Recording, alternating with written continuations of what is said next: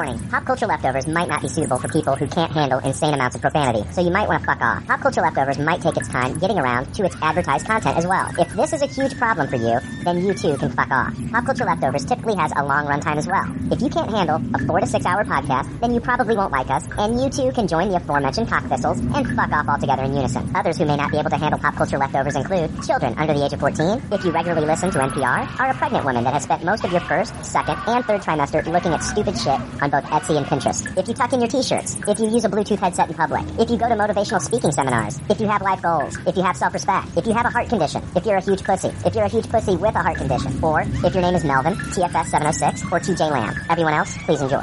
Episode 296. There's already like 7 million podcasts talking about pop culture and all that. Makes us happy like shooting at a womp rat, but it's all been done before. We don't want to be a copycat. We're the leftovers picking up the scraps dropped by the cool kids. It's a trap. Good at toss it, good at taste it. Do we love it? Hey, let's face it, can't erase it. Let's embrace the Tupperware party. Subculture spill over like a vulture. Carry over counterculture, pushovers, pop culture. Leftovers. And you're the uncool kids.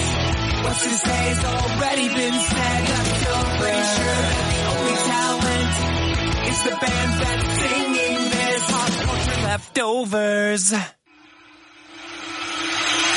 You're listening to the only podcast with the balls to bite a radioactive spider. It's Pop Culture Leftovers. 5, 4, 3, 2, 1. Hey, welcome to Pop Culture Leftovers, the only podcast that sounds even better the second day after it's been uploaded. I'm Brian. I'm Jake. And we're the leftovers. Long pause there, Jake. What the fuck, man? Drama. You just creating an aura of suspense as to whether you were hearing that? Yeah, I don't know why. I just felt like just a tiny little pause might make it a little bit better. It did. I don't think it did. Make it better? Do you think that the intros have been lacking as of late? No, just trying to give it some spice. Ooh, wow. Look at you, Emerald. Bam. What the fuck, man? I don't know. I don't think it added anything. I'm letting you know. I'm throwing it out there. All right. So it wasn't the paprika of the intro there. No. It was more like, I don't know. I'm trying to think of a boring spice. I don't know. It was like the Spice Girls, I guess. I don't know. Dillweed. Yeah. Dillweed. Who the fuck is buying dillweed in 2019?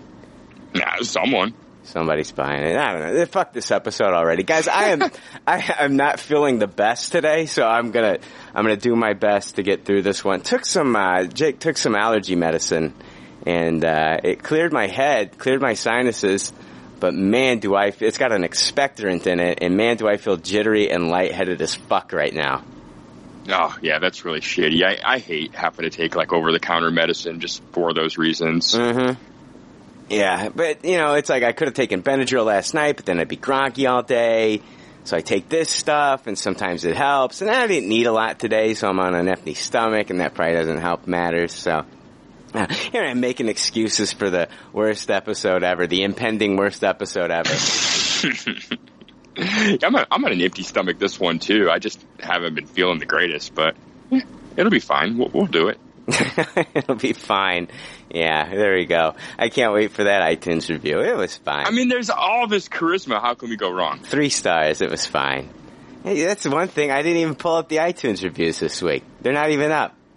Oh, fuck. We're doomed. I don't know. I'm so out of it. We do have a guest, so I'm going to have our guest jump on and start talking about some stuff. That way, I can pull up these iTunes reviews. Welcome, guest Rebecca Daly. Hello. I am guest. Hello.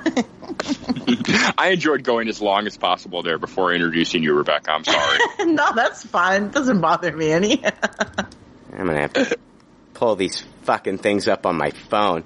This is stupid. This whole episode's just gone to shit. Already? Yeah. 5 minutes in? We're not even, it's 2 minutes and 52 seconds into the actual episode here. Oh, man. It was like gone in 60 seconds. The podcast version. Oh, man. You're calling back to that Nicolas Cage movie. Was that a remake, though? Yeah. It was a remake. This is fun. This is a fun discussion we're having. I should take this medicine every week. Yeah, it's really the paprika of this episode for sure. Yeah, so I listened. Main host never found his bearings. Complained about shakiness multiple times for hours. Oh my god, I know. At one point started eating into the microphone. God. Oh man, what the fuck? There we go. Alright, got iTunes reviews ready. And, ready to do that. Hey, yesterday was the, unofficial, Twitter had it as the, kind of like the unofficial, they christened it, Sean Astin Day. And, he was trending on Twitter, and, I wake up to this, and I check my tweets, and one of my tweets that I had posted 3 days prior started to get, multiple, hearts on it, and I was like, what's going on here? And, Sean Astin had retweeted me. That's awesome. Yeah, it was cool. It was a Patty Duke post that I made, and Patty Duke was his mother, so I just thought it was really cool that had happened. That is very cool. Yeah, not every day you get retweeted by Mikey from Goonies. Very true. I'm always shocked when I see someone trending and like hoping it's for a good reason. So I was glad to see it was Sean Astin Appreciation Day and not the worst. It took me forever to even figure out how that happened. I guess he just posted some picture with otters and it caused everyone to go crazy. Yeah. The day before it was Michael Cera was trending for some reason. Really weird. Maybe this episode will start trending. You know, shaky podcast guy. You never know. Hashtag Shaky McGee. Hashtag Shaky Saturday. Yeah, Shaky Saturday. They won't get the episode till Sunday, but I get your reference. Yeah, I guess at least that has alliteration too. Yeah, alright. Fuck this episode. Oh my god. Alright, let's see here. Let's move on into our iTunes reviews. If it's 1 star or 5, we don't give a fuck, 'cause we really love to hear just how much we suck. Guys, Chris too much and your host is a jerk. I'm an opinionated asshole whose dick don't work. Yada yada blah blah, fuck you too. These are our iTunes reviews. Alright, iTunes reviews. First one here comes from Homelander's Kid. And it's a 5-star, and it's titled Poppin' Culture. What is that for? Poppin' Culture? Oh, Pop boy. and or pop in? Poppin. Poppin' Culture. Oh, I thought it was pop and culture. No, I thought it was pop-in culture, and that's definitely what made me laugh. Oh, okay. What's so funny about that? I mean, it kind of implies that if that's what he's branding our show, it kind of implies that we're hip in some way. You know, like so the whole thing seems to be falling off the rails. I just think, it's like, popcorn. It's just popping. And our show, the more it heats up, we just start popping. Listen to the words coming out of your mouth. You can't. I'm trying to defend this guy. It's a 5-star. And I was going to say, damn it, I lost the first 2 hours of this written review, so you're just getting my leftovers. That's in reference to 2 weeks ago when I lost the first 2 hours of the podcast and made that known to everybody as I screamed it throughout the episode.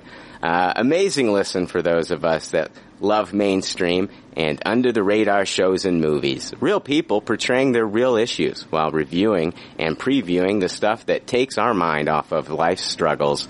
Well done, PCL team. And that comes from Homelander's Kid. That's a pretty good review. Once you get past that, I'm not a big fan of the joke about us missing the 2 hours of the episode. Once you get past that, it warmed up. Rebecca, are you going to critique this thing like Jake? That thing you're doing? It's not weird, but like it's a thing where people write very topical iTunes reviews about stuff that like very specifically happened in one episode. Like I feel like 2 years from now, if somebody's looking at iTunes reviews, they're going to be like, what the fuck does that even mean? But, it's like an inside joke for people who listen. I think it should. It's like a little bit of endearment, I get it. Like, it's very for that one episode because we don't have like a lot of ongoing running gags. I think that's fucking stupid when you hang your hat on like one fucking thing. We like to do it differently every week with different jokes and stuff. But, I think like what our reviews, I guess you could look at other reviews sometimes on other podcasts and it's just like, great show. Can't wait to listen. Like this one, it's a longer review and it just kind of shows that, he listens. And for people when they read this, they're like, oh wow, look at this, this guy, he's referencing something that happened in the show or like, what's this about? Maybe it'll pique their curiosity. You guys are just like, fuck your review. Yeah, I think I do side in Rebecca's camp. It's like, what the fuck? This is the place where you're trying to get new listeners, not make little Easter egg jokes for the people already listening. I think it's, they know I'm going to read them on the show. So it's like he's being topical about what happened a couple weeks ago, and it kind of did turn into a little bit of a joke after, like, the initial shock of losing the first 2 hours wore off. I think you guys are being a little too nitpicky. No, this may be a 5-star review for us, but it's about a 3-star review. I'm giving it 5. I'm giving it the full 5. The full 5 or $5 footlong happening over here. They lost that after Fogel got busted? Yeah, they did. Yeah. Is it because, like, he's the one that, like, promoted it? It's because footlong could be associated with this penis that he was using to do things. Jake, think about all the memes that will come out of $5 footlong with Jared Fogle. Yeah, probably a smart PR move, I guess. I didn't even think about that. You didn't understand that? You don't understand this iTunes review either. It's a fantastic review, Homelander's kid. You did a great job. I love it. People are going to read it and they're going to be like, oh my gosh, look at the detail, look at the things that he's pulling, and I want to know what that's about. I'm going to go back and listen. That's what they're saying to themselves, Jake. I don't know. I'm thinking if it wasn't a joke and there is like a lost 2 hours of review, it has to be better than this. Oh, whatever. I think it's fantastic. I think you guys are a little nitpicky. Let's see here. Next one comes from Pumpkin Nuts 06.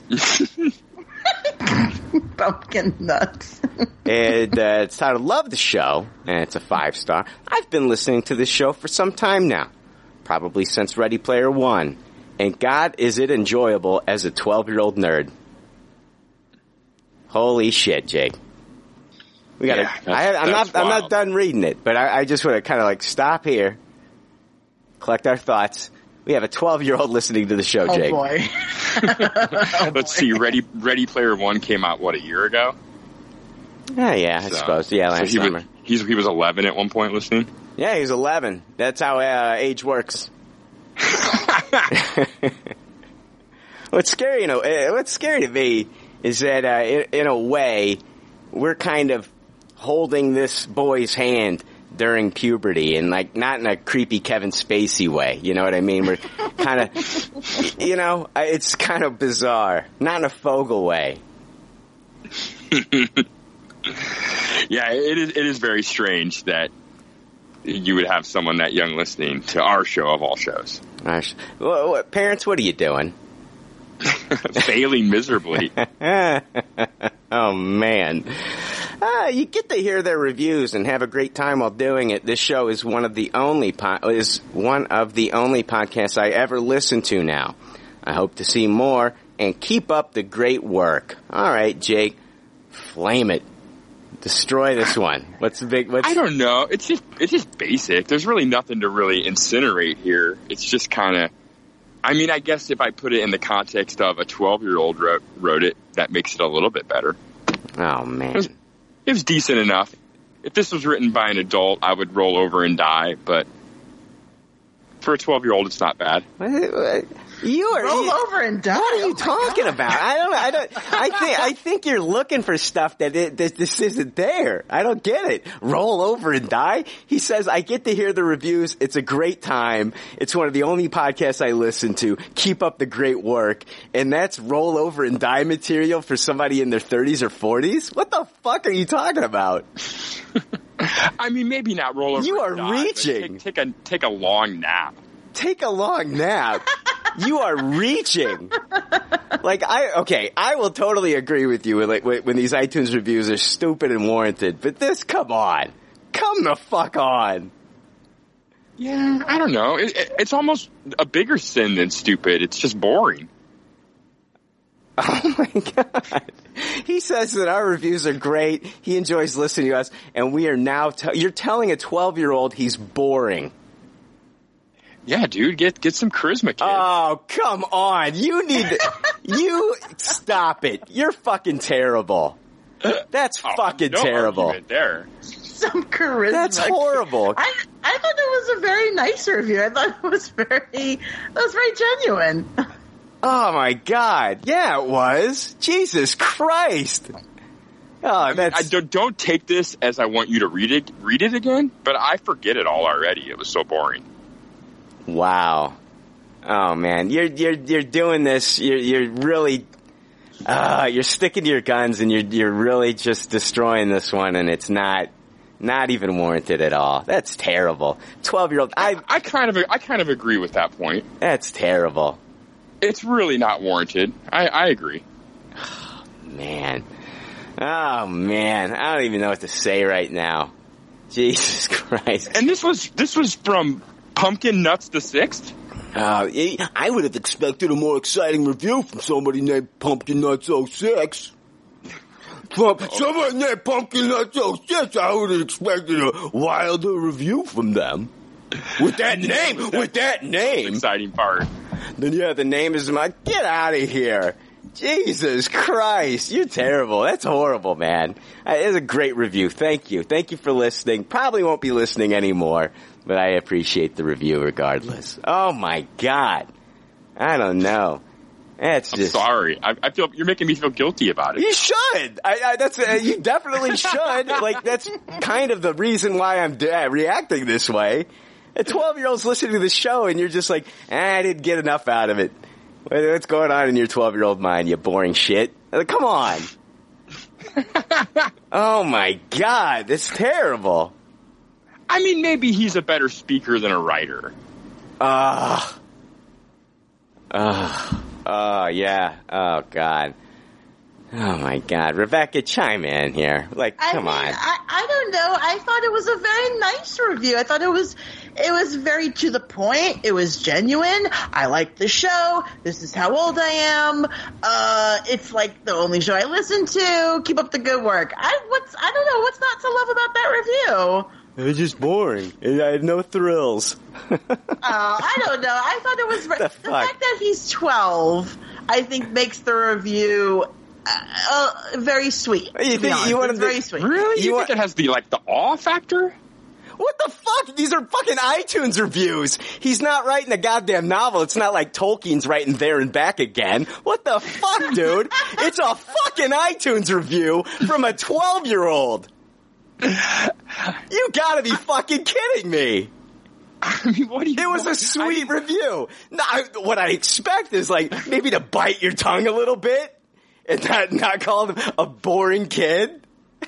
I don't know. Throwing that one out there. What do you expect? What do you expect me to do, Brian?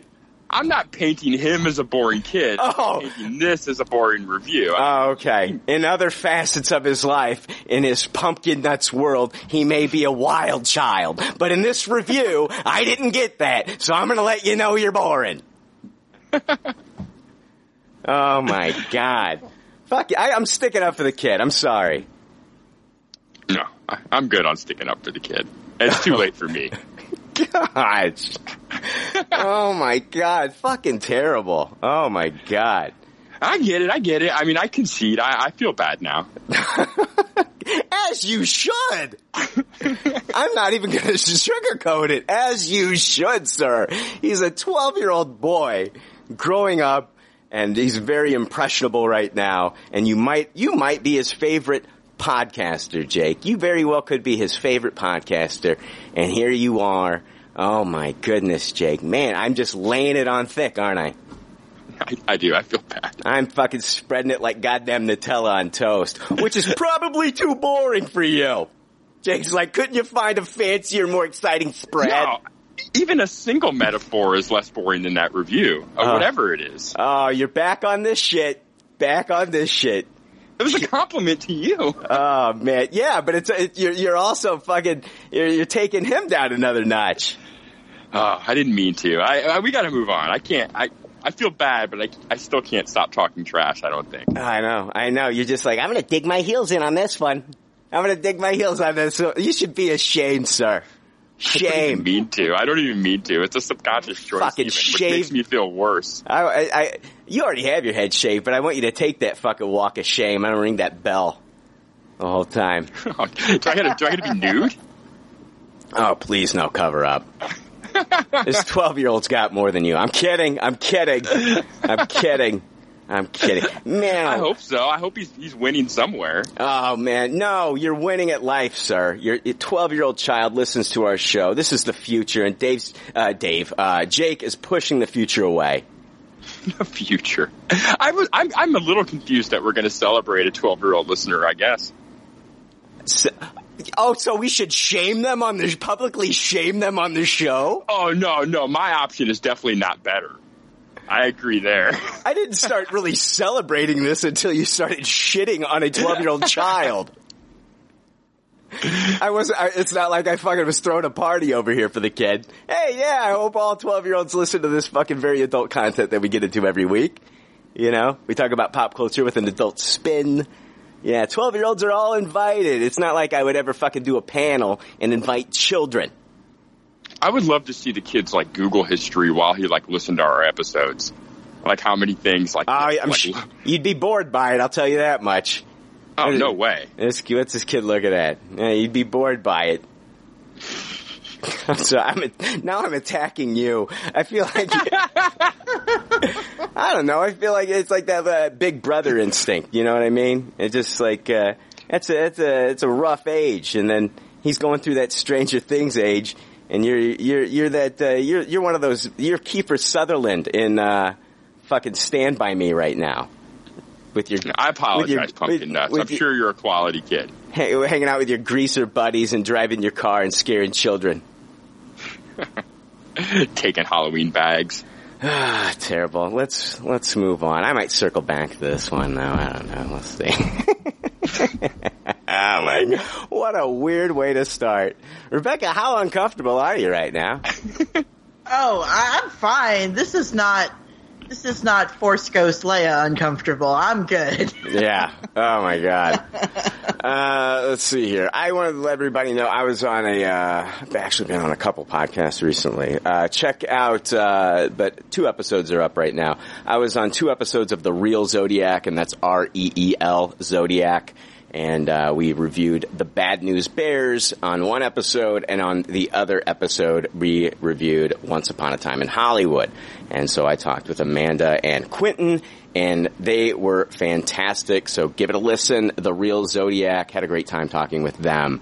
The OA has been canceled. I wanted to bring that up. So if you're a fan of the OA and you didn't know that it was canceled, get on Twitter, get on Facebook, use the hashtags, save the OA, renew OA, and, tweet Netflix. Let them know that you're upset that you were a fan, and now that the show is gone. There was the way the second season ended was just kind of like a huge mind fuck.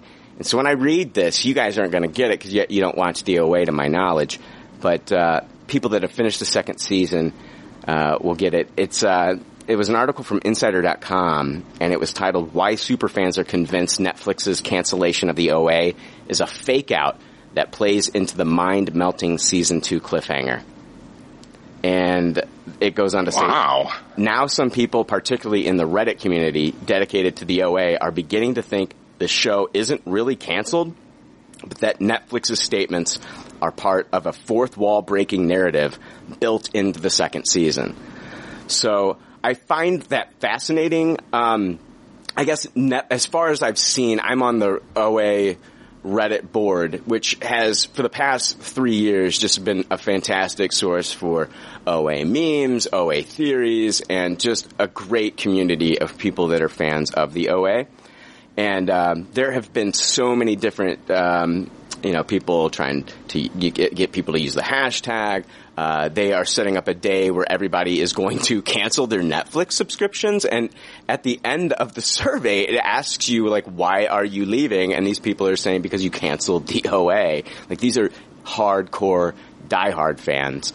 And one of these theories is, and it's because of the way the second season ended. And I can see, like, why they're thinking this possibly. And I've also been reading that Netflix hasn't come out and said it's been canceled, but star Britt Marling, she has tweeted it, and some of the other actors that are on the show have tweeted that it's been canceled. But I don't believe there's been, and I could be wrong, but I haven't seen or heard of an official announcement from Netflix. So if this is some sort of a ruse, some sort of a fourth wall breaking narrative that's built into the second season, I would be amazed. I think the show is canceled, which is unfortunate.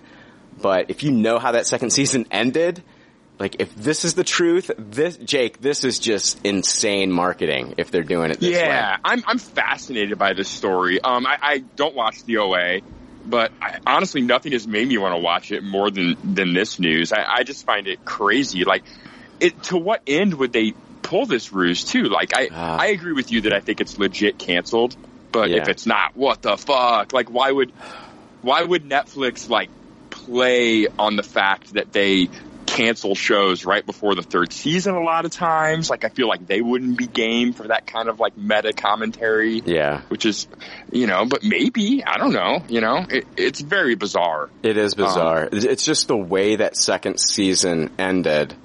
Like, now a story like this makes sense. Like, if this did come to fruition, this makes sense. And so fans of the OA know exactly what I'm talking about. And if we never get to see, and I'll be pissed if they just give us a 2-hour movie like Sense8. Like, you can't wrap up the OA in fucking 2 hours. So don't even pull that shit. Give me a full fucking season. But, like, if we never get to see the resolution to season 2, I mean, that's going to be heartbreaking to so many people. And I just think that this show is so out of the box and so different that no other network is going to be able to pick this one up. I just don't think anybody else is going to pick this one up because it's so out of the box and so different. Nobody's doing anything like this. This is just batshit crazy. And what you thought you knew about the first season, by the time you get to the second season, it's a completely different game. And you can throw all your theories. After you finish season 1, you can throw all your theories out the window because the show is just bat fucking shit crazy. So we'll see what happens with the OA. I do, for one, think it has been canceled. But use those hashtags, #SaveTheOA, on Twitter and on Facebook. Let's see here. Got a question for you.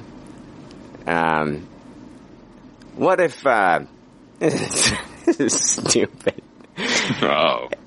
Okay, what if we lived in a world, and this is fucked up. Let's say tomorrow you wake up and we find out that Pokemon are real. How long before we find a way to eat them?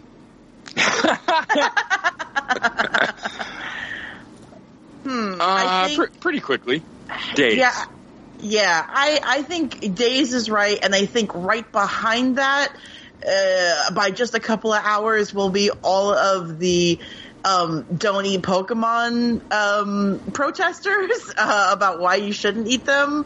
Yeah, I think it'd be pretty quick. I think, like, within, after everything wears off, I think we're going to find out in some country it's like,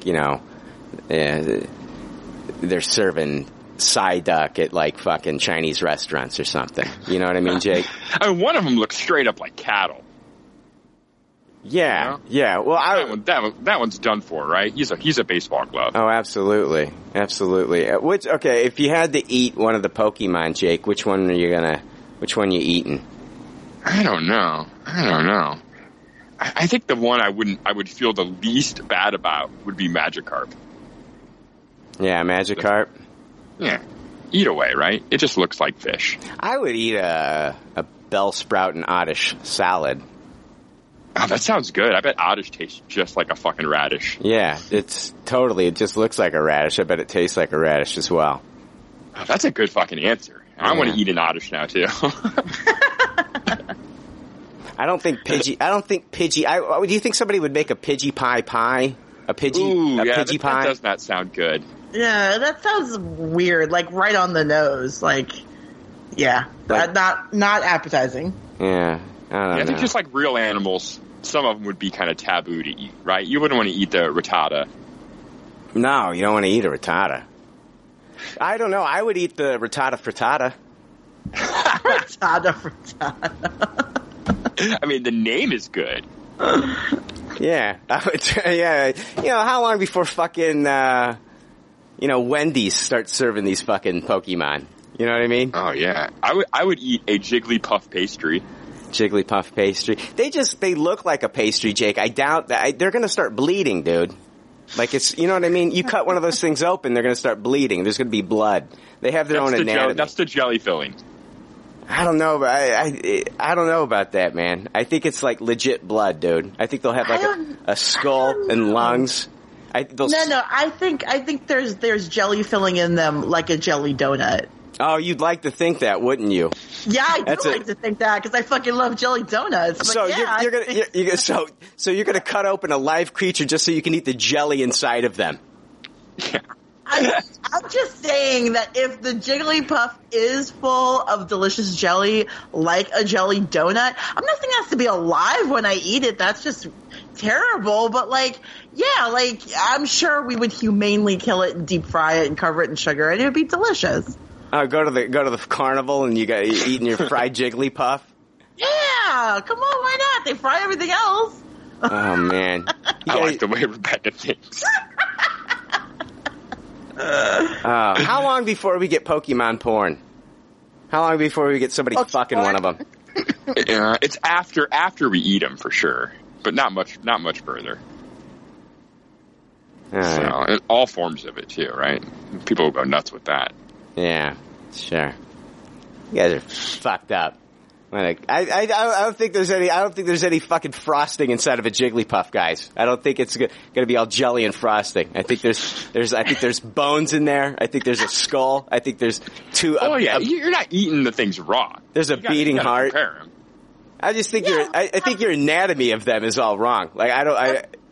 Okay, but in theory, let's say the biology of a Jigglypuff is probably like bones, a beating heart, blood.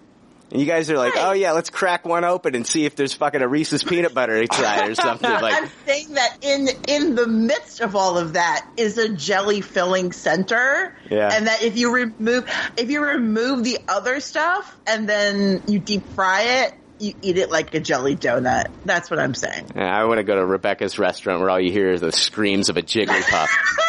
Oh no, that's terrible. Yeah, anytime a pastry chef opens the back fucking door, why are we putting muscle tissue in pastry? Rebecca, how many times we got to tell you they're not made of jelly?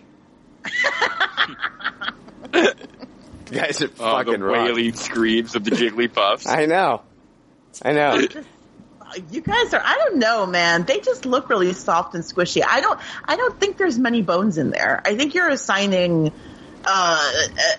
parts to that Pokemon that don't exist. Do you think that there might be feelings in there? You think there might be some feelings? Well, I think all living things have feelings, but we still eat animals. I mean, if I was I'm not a vegan. I'm not going to be a hypocrite and say I don't eat meat. I eat meat. I'm sure cows and pigs have feelings too, but I eat them. That's a good point. It's just, it's kind of fucked up, you know? Like, I think, the easiest thing to eat would be the Snorlax, man. It's already sleeping. You don't really have to, you know what I mean, Jake? I think you just walk up to it. I don't know. Those things, that's a bigger example of what you were just describing. Of a Jigglypuff? Well, I think its anatomy is going to be basically the same as a Jigglypuff. I'm not saying it's full of pastries. It's got fucking meat in it. I'm gonna be fucking making a Snorlax steak by the end of the night, Jake. See, that's why I started with the Magikarp. You've convinced me. Like, I want Rebecca to be right, but I know you to be right. You want Rebecca to be right that inside of a Jigglypuff is fucking like frosting cream and jelly. Yeah, is that a wrong thing to want? I mean, that's better than the alternative. Why can't you make these ingredients from stuff that isn't alive? Why can't you just fucking make, you know what I mean? Why can't you just... But you proposed the question about eating Pokemon, and I'm saying that if we're going to eat Pokemon, I don't think they're all savory. I think some of them will be sweet, and I think the Jigglypuff is one of them. Yeah, well, fucking eat a fucking Hostess Ho-Ho or something, or you don't have to fucking the thing screaming as you're pulling it away from its mother. Yeah, oh, because the young ones taste better, you know. There's one that looks like a straight up like cherry. It's got like a cute little face on it. Like, how is that thing reacting when you eat it? It's screaming. Yeah, it's screaming out loud. In terror. Why would God make it look that way? Well, oh my God. It's like Christmas to you guys. New foods. Yay. We get to tear into new shit. It's crazy. You gotta catch all the flavors. Gotta eat them all. Let's see here. I got a Michael Cannon mashup. I don't even know if he has time to do this one, but I do have one. And it's in honor of Andy Serkis. We'll talk about it later. In honor of Andy Serkis being the director for Venom 2. It's the Andy Serkis Circus. So it's like a mashup of Barnum and Bailey and Andy Serkis himself. And it's just a circus that features all of the characters that he's voice acted over the years and done motion capture on. So you've got Gollum and Caesar the ape, and Baloo, and Snoke, and King Kong from the Peter Jackson 2005 reboot. So it's Andy Serkis Circus. I kind of love that. What circus act do you think Snoke is doing? Yeah, which one do you want to eat first? Between those? Yeah. I don't know. I don't know. That's a tough choice. Definitely not Snoke. Oh, you want to tear into some Gollum then, huh? Maybe Snoke. I'm starting to, you put some spices on that. It might be like very beef jerky-ish. Hey, Rebecca, I hear Baloo is just full of cream or something. I don't know. Oh, my God. Yeah, Andy Serkis. Fuck this episode. All right. Rebecca disappeared on us. She ran away. Yeah, she did. Rebecca, you there? What's going on? Now she's gone. Let's say, let's take a quick pause here. Sounds good. All right. Hey, we are back, and we do have Rebecca back with us this time. Welcome back, Rebecca. and she's muted. Yeah, here I am. I'm here. You didn't expect me to address you, did you? Technology is not working in my favor today. I really just, I've had it with technology today. Yeah. I had it with technology last week. I totally get it. Guys, we're going to jump into Good Pop, Bad Pop. It's time for more leftover reviews with Good Pop, Bad Pop. Good Pop, Bad Pop is where we talk about the things in the previous weekend or weeks that we either watched or read. Sometimes we rate these things, and if this is your first time listening, we'd like you to be familiar with our rating system.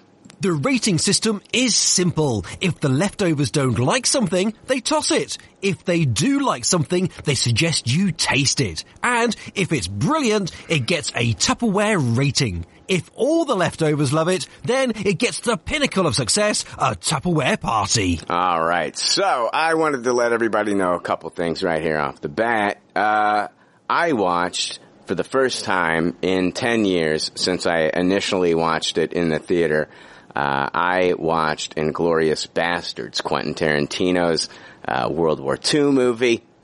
And if you remember my thoughts on the movie, I was not a fan of it the first time. It's the only Quentin Tarantino movie that I'm not a big fan of, and I've said that multiple times on the podcast. Has my opinion changed over the decade? And I will tell you that it has 100%. I fucking loved this movie. Man, I'm so excited to hear that. Fucking loved this movie. I loved my experience watching it. I was glued to the TV, and I think that this is just a fucking masterpiece. It is so incredible. I loved every minute of this. I don't know what it was that I didn't like. I think it was because I was in a space where I had been watching, you know, like Saving Private Ryan. I'd been watching Band of Brothers, stuff like that. And I honestly feel like after watching Once Upon a Time in Hollywood, that going and what he does in that movie prepared me for what happens in this movie. I don't want to get into spoilers or anything like that for I understand exactly what you're saying. Right. Thank you. So, I love Inglourious Bastards. If you do want to watch it, it is on Netflix, people. This is an absolute Tupperware in my opinion. And I fucking love the movie, and I will probably watch it many more times for years to come. So, yeah, Tupperware the fuck out of Inglourious Bastards. That's awesome. You know, I think I'm ready to revisit almost every Quentin Tarantino movie. I think it's been quite a long time for almost all of them for me.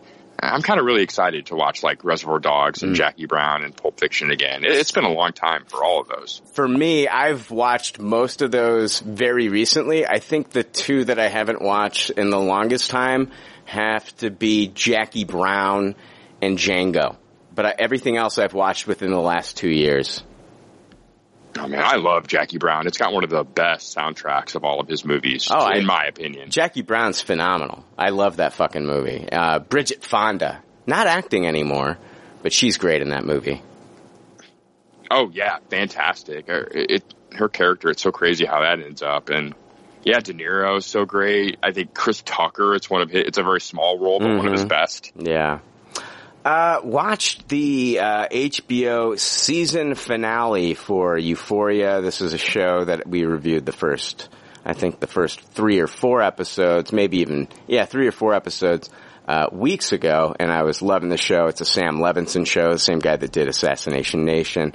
Rebecca, I got the feeling from you, I haven't seen anything from you, I got the feeling that you dropped off of this one. I just haven't gone back to it. Like, it's not like I don't want to. I've been watching other stuff, and I've also been kind of like, every time I think to go back to it, I'm like, oh, I don't know. The first one was so hard to watch. Not that it's bad or badly made, just it was a tough material to watch. I think it's one of those shows where I kind of have to sit down and like make myself watch it. And, but I do want to get back to it, and I'm interested to hear what you think about it, having watched more of it. This is one of the best shows this year. Like, this is just absolute fantastic. I Tupperware this show. It is incredible. Oh, wow. Yes, there are things that are cringeworthy in this.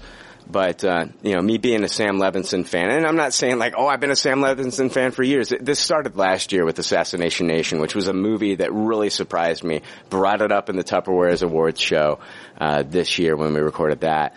I really loved Assassination Nation. I love what Sam Levinson kind of does, with, it is after the first episode, Rebecca, I understand, like, there is a lot of toxic masculinity in that first episode, but those things get addressed.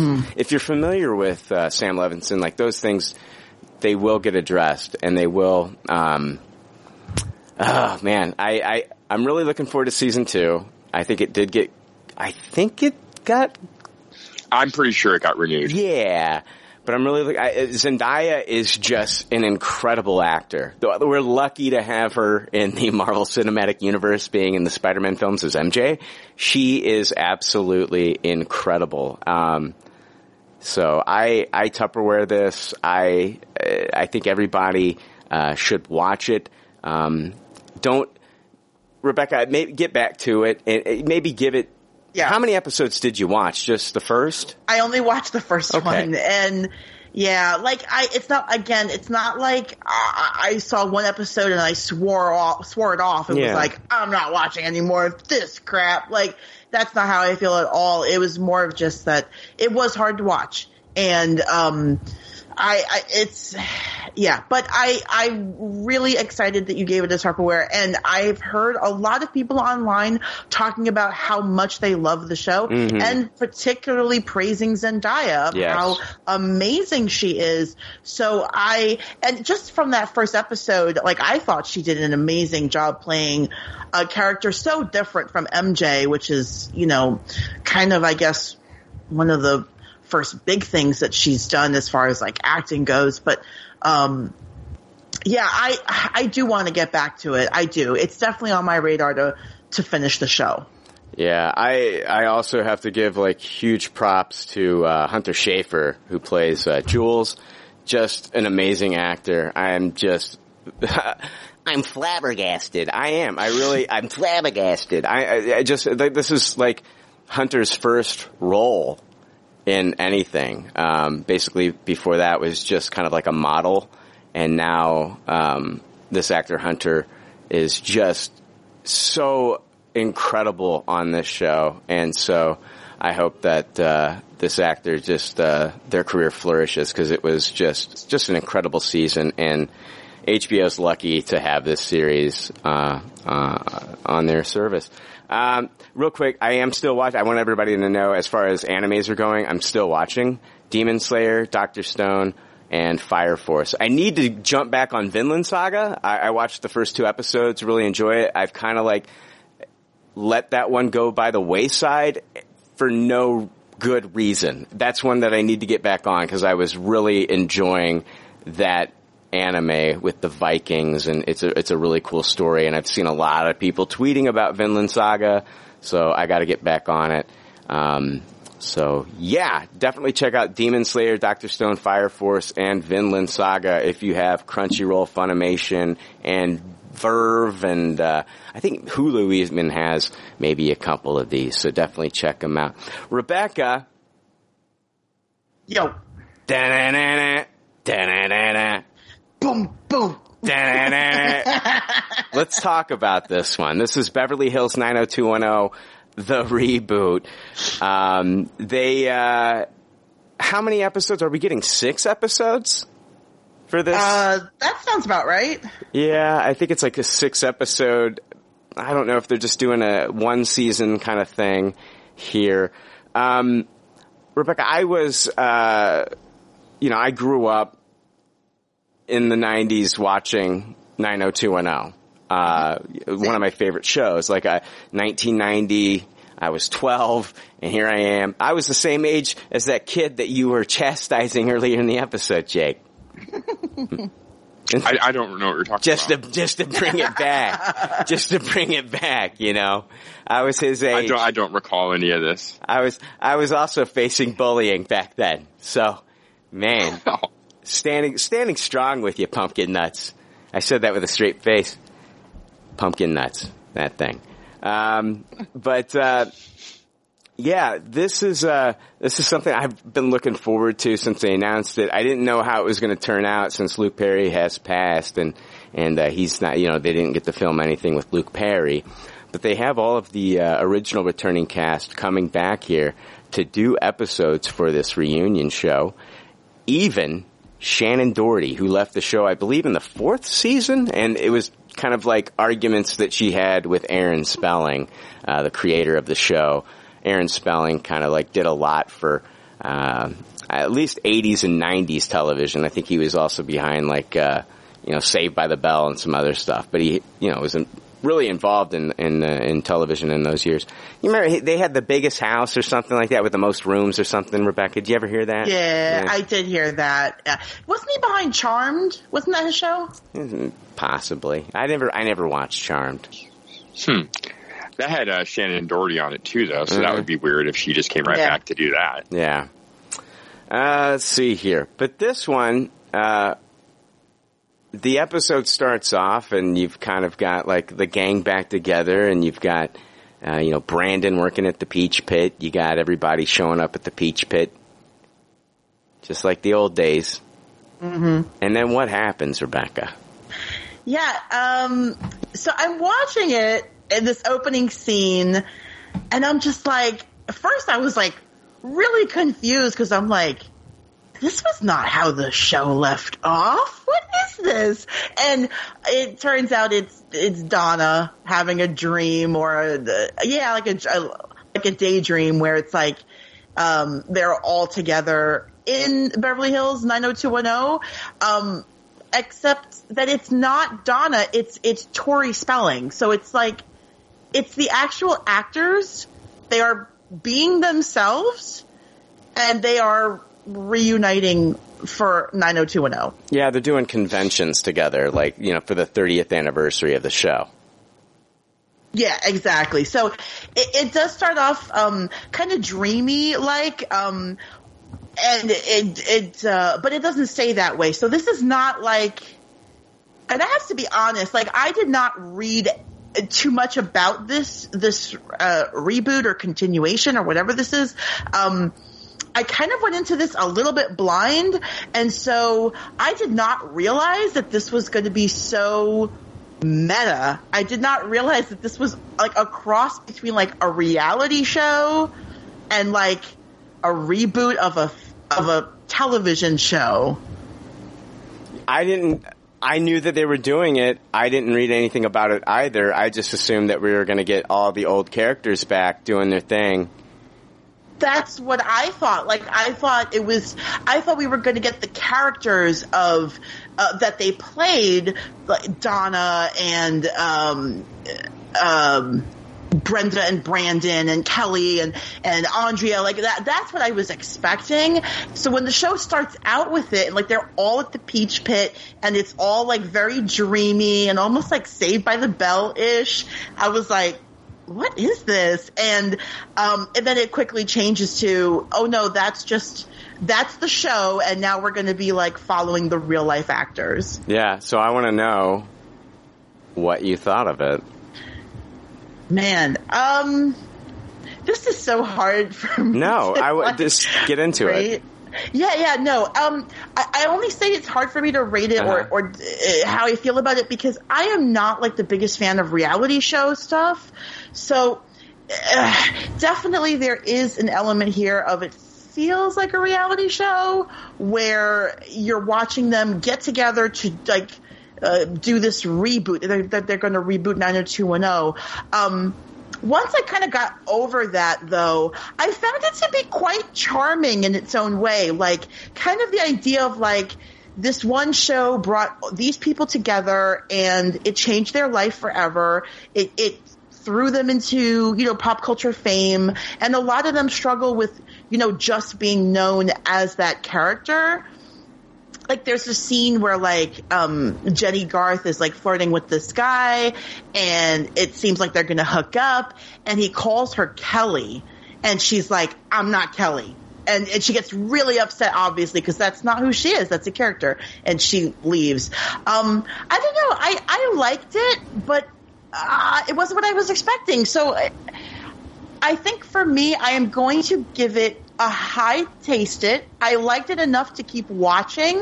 It could be a Tupperware or it could also go down. But that's kind of where I am. Yeah, it's such a weird, it's a little bit of an odd show. And I almost feel like there are moments where the actors feel uncomfortable playing themselves. And yeah, and it's definitely very meta. But I don't know. What did you think about it? I'm really excited to hear what you thought about it. I know, because I was very cryptic when I told you that, this is something that I was going to be watching, that I had seen already. And, I knew that you were a 90210 fan, and I knew you were coming on this week. So I was very cryptic, and I didn't let you know either way how I felt. I never do. And I try to be cryptic even when I talk about this stuff. I don't even want to come off like I'm not excited or excited for it at all. I fucking loved this. I fucking loved this fucking show. I thought this was incredible because, like, once I got over the initial shock that I'm not getting Kelly, I'm not getting Brandon, I'm not getting Steve, Andrea, once I got over that, I was like, this show makes perfect sense because in a way it shows how crazy their real life was compared to the show. The show had its own, like, had its own drama, but their real life drama was almost just as interesting. It was tabloid worthy. I mean, just the stuff with Shannon Doherty alone is tabloid worthy. And they're going to tackle that in this show. And thank God they didn't get too much into it in this first episode. I can't wait to see Shannon Doherty with this gang back together again. They had feuds with Spellings and the other actors. She had feuds with them. And this is going to be absolutely fantastic to see her back in this series.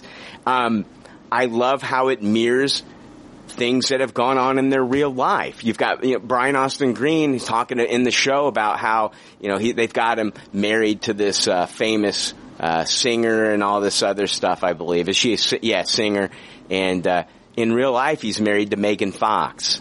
Right. And so he's doing these conventions, and he's always getting asked questions about his famous wife. And the show is addressing that. You've got Jenny Garth, who in real life is on her third marriage, and by this show, she's, her third marriage is failing. You've got Gabrielle Carteris, who wanted to take more control of her character on the show, and from the sounds of it, it sounds like she wanted to make her character a lesbian on the show, and the producers weren't having it, and she's getting to do that here in this show, possibly, which is pretty fucking incredible. And then it talks about Jason Priestley and kind of like him maybe not getting along with people in Hollywood, which is a real thing. There was a moment in 1995 where he went to a party that was hosted by Harvey Weinstein, and he punched Harvey Weinstein in the face. And it kind of got him. He's never blamed Harvey Weinstein, never blamed this moment, but other people have blamed that moment as the downfall of his career and why he can't get an indie flick made. Jake, we, 2 years ago, were talking about an indie flick that Jason Priestley was wanting to direct, and it sounded incredible. I should have looked up what the project was, but on the show, we talked about how, wow, this sounds like a great project. I hope it gets made. And here he is kind of addressing it in this show, saying he can't get his indie project off the ground because of, violent things that happened in the past or whatever. And that really happened. He punched Harvey Weinstein in the face at a party. That's awesome. Fucking ahead of his time. Way ahead of his time. I think Harvey grabbed him by the arm and said, come over here and talk to me or whatever. And he's like, I'm not going anywhere with you, and punched him in the face at this party. And this is a guy who had come off of the movie Tombstone, which is a huge hit back in the day. And I thought he did a fantastic job in Tombstone. For the limited time that he had on screen, I thought he did a great job. We just haven't seen this guy's career take off, the way that we kind of saw, Luke Perry's, take off a little bit there. So I am in full Beverly Hills 90210 mode. I absolutely loved this, and I can't wait to see more. I know it's going to upset a lot of fans, but I think this is time for them to kind of take control of who they are. The show even asked the question of Tori, I think it was Tori Spelling who said I wonder what our lives would be like without 90210. And that's what this show's about, what 90210 has done with their lives. And I am so in on this. I fucking love it. And when did Tori Spelling turn into Rocky Dennis? Oof. She, I don't know, man, but she's had a lot of work done. Yeah. Yeah, she's had a lot of work done. I will say, I think one of my favorite scenes of the whole episode was when they when they steal her dress. Yeah, that was fun. Display. Because I remember, I mean, that was like from the prom episode, right? Yeah. Yeah. I remember that giant monstrosity she wore. And I remember clearly being like a teenager in the 90s and being head over heels with like everything about this show. Like, it was huge. I loved Dylan. Like, that was my favorite character. Dylan McKay, bad boy. I loved like all the dresses that the girls would wear, like all the jewelry and the makeup and so many hats. So many hats in the 90s. Everybody was wearing one. Blossom. Blossom was rocking when she steals the dress and then she just wears it. That just slayed me. I thought that was great. Yeah, I adore this show. I think it's great. I hope it should just be like a one and done season. But I like the way it left off. I can't wait for the next episode to see how everything goes. And I'm sure there's going to be more drama and more fun, but I thought it was fantastic. I Tupperware the fuck out of this one. I thought it was great. And I'm glad that they just, now that they've done this, now that they've turned it into this, I'm glad we're just not getting the characters. Like, I don't think that we can do the characters without having Dylan McKay. So, and it was nice to see that they did address him in this episode and then had like they put up the graphic at the end, R.I.P. Luke Perry. And so, I loved it, Rebecca. Are you surprised? Are you shocked? Are you muted? Are you here? Are you eating a Jigglypuff? What the fuck is going on right now? Anytime you throw it to Rebecca, it's like a dice roll. She's gone. Two or three in the call. All right, we're going to pause.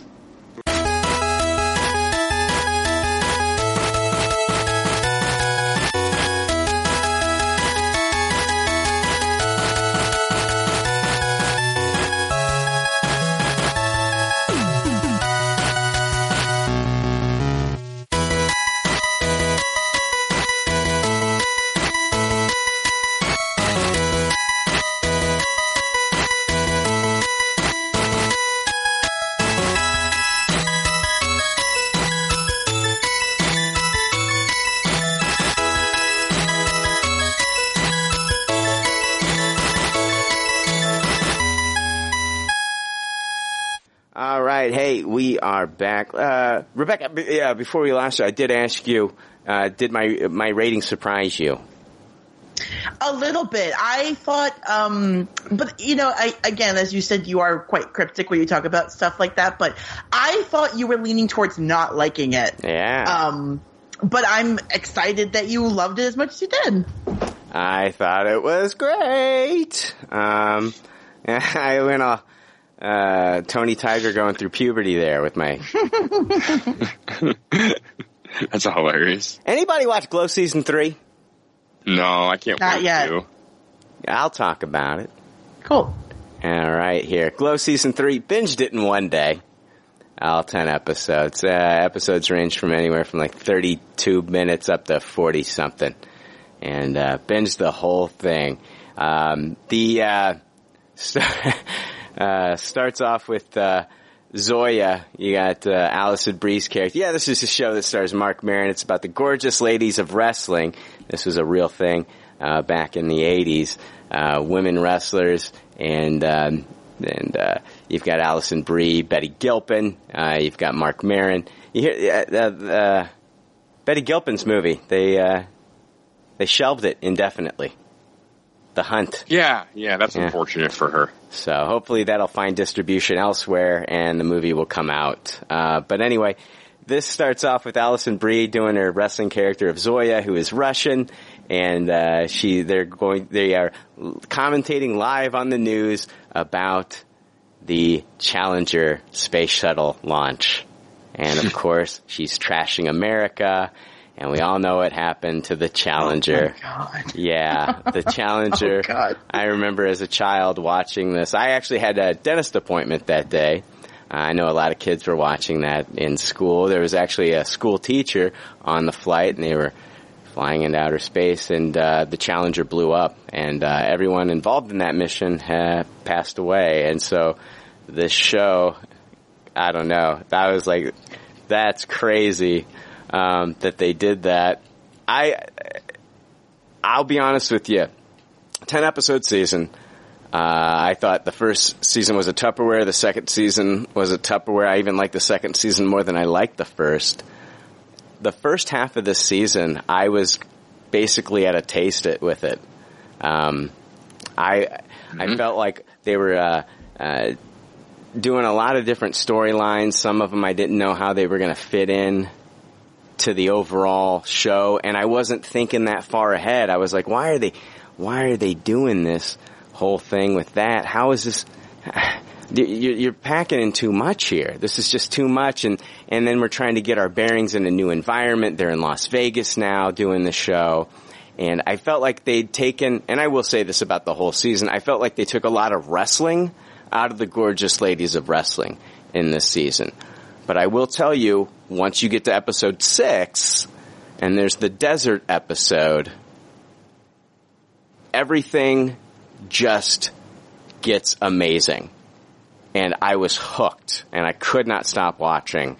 And the rest of the season was just amazing. And it makes me actually want to go back and watch the first 5 episodes again, knowing what I know now about the rest of the season and how some of those other storylines do fit into the overall picture. I was just very short-sighted when I was first watching it, being very critical. And they introduced like this whole new different acts and things like that in Vegas, and one of the acts is female impersonators. And I was like, okay, I think that this is something that definitely should be tackled. Why don't we have a show just about female impersonators? Why are you trying to show this on the Gorgeous Ladies of Wrestling? Why are you taking away from the ladies? I know, but why don't you just give us a show about female impersonators? And that makes sense. The way that they work it in, they weave it in, is masterful. And I really feel like they were using Gina Davis sparingly in the entire season. I feel like they were just like, I can't believe we got her. Let's not give her too much to do. Give her more to do. It looks like she was having a great time doing this show. And there's a shocking scene that Gina Davis does, I believe in episode 9, and I was just like, oh my god, she is fucking awesome. Like, just let her run wild. Write more for her. But I don't know if we're gonna see that character more, but I sure as fuck hope that we do. I'm going to give the whole season a Tupperware now. Good. It was going to be just to taste it, but I'm telling you, if you're watching it and you're thinking along the same lines as me, and you might not be, you might be like, what the fuck are you talking about? The first 5 episodes are incredible. You're a fucking moron. And that's fine, but for me, I was just like, this just doesn't feel like the first 2 seasons where we're really getting to know these ladies. We're getting to see their struggles here, and it just, man, from episodes 6 through 10, it just ramps everything up, and it's absolutely fantastic. Tupperware the fuck out of Glow Season 3. Can't wait for Season 4. Things are going to change in Season 4, and I think it's going to start really heating up and continue to be a great show going forward in Season 4. Loved Mark Maron in this season. Loved Betty Gilpin, Allison Brie, the big 3. They were all great. So, yeah, Tupperware, Glow Season 3. Do you think Glow is in zero danger of Netflix canceling it? Is it a very popular show? I think it's just so hard to get bearings on that kind of thing. Yeah, it's crazy because the OA, if you do go, there's a website that I do follow where it tracks the popularity of different shows. I go to goodviews.tv, and their page about the most watched shows on the most popular TV shows on Netflix today had the OA at number 11 just yesterday. Today it's at 13. So, and these are all originals. These are all Netflix originals. Like number 1 right now is Stranger Things season 3. Glow is sitting at number 3, so it's sitting pretty at number 3. I don't think it's in danger. Okay, that's good. I would hate to hear that. I mean, it sounds like this definitely leaves it open for more story by the end of it. So yeah. Oh, definitely. I felt like this season is like where a lot of the story was going to start, and now it's going to get into even more things that happen for the gorgeous ladies of wrestling. Like, of course, like a lot of this is, of course, it's fabricated, but like it does pull from like the things that happen to the real women in their career and introduce those elements of what they went through.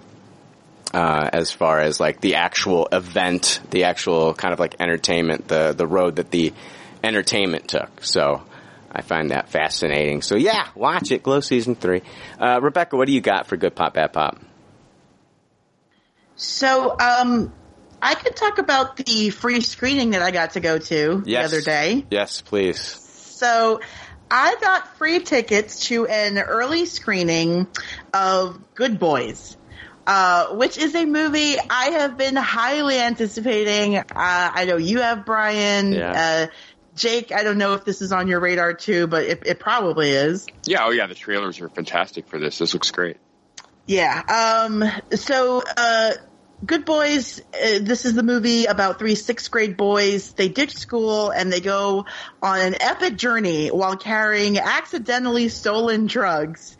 And they're being hunted, quote unquote, by teenage girls and trying to make their way home in time for a long awaited party.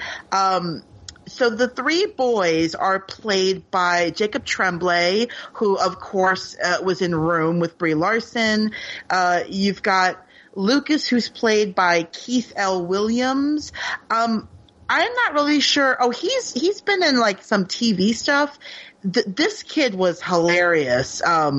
He was just so funny. And then you've got the third kid played by Brady Noon. This is the movie that is,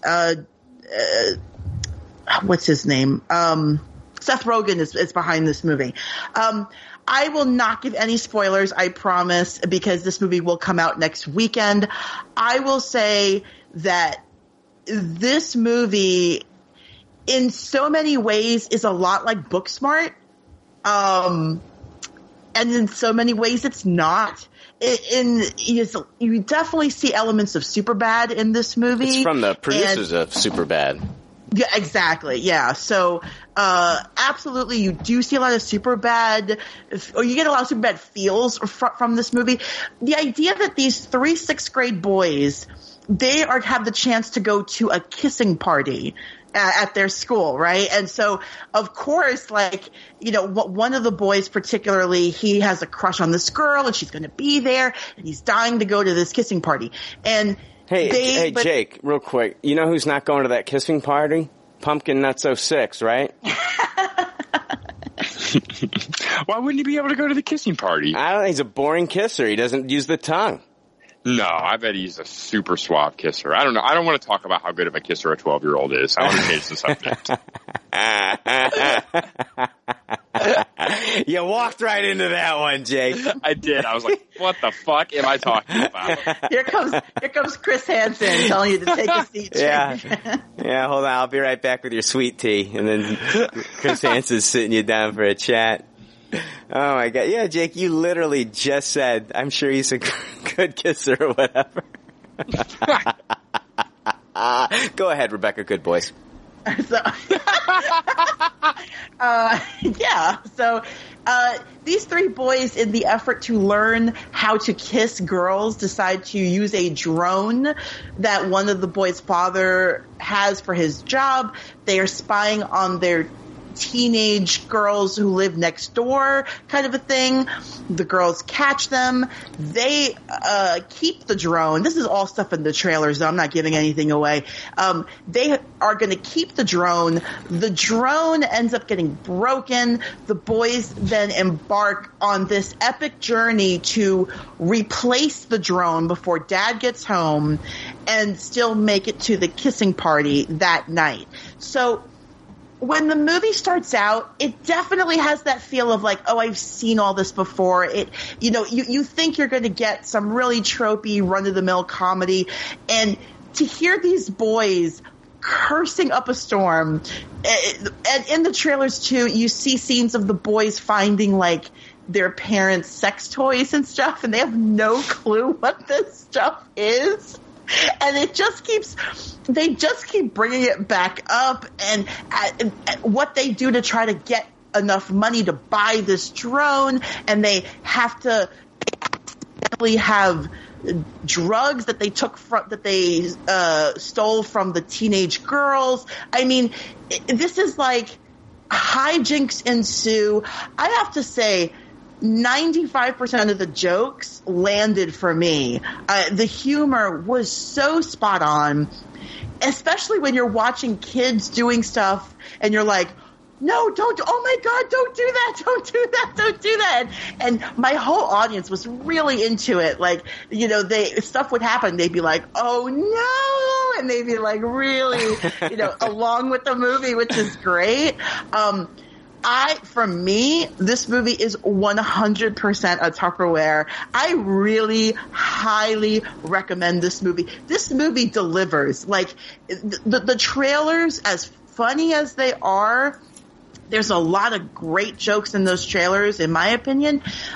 They do not use the best jokes in the trailer and then just, you know, whatever jokes in the movie, which sometimes happens. I felt like there was plenty of great jokes in the movie, and what they all go through. These boys are so, in some ways, they're so mature for their age, and then in other ways, they're so innocent and naive. And so, like, to watch these naive little boys, like, trying to search, like, they do a search looking for porn because they want to learn how to kiss. And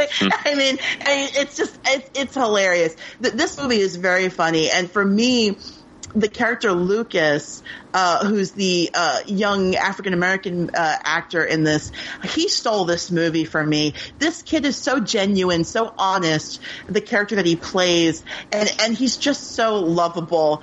But all the boys are great. He's from The Last Man on Earth.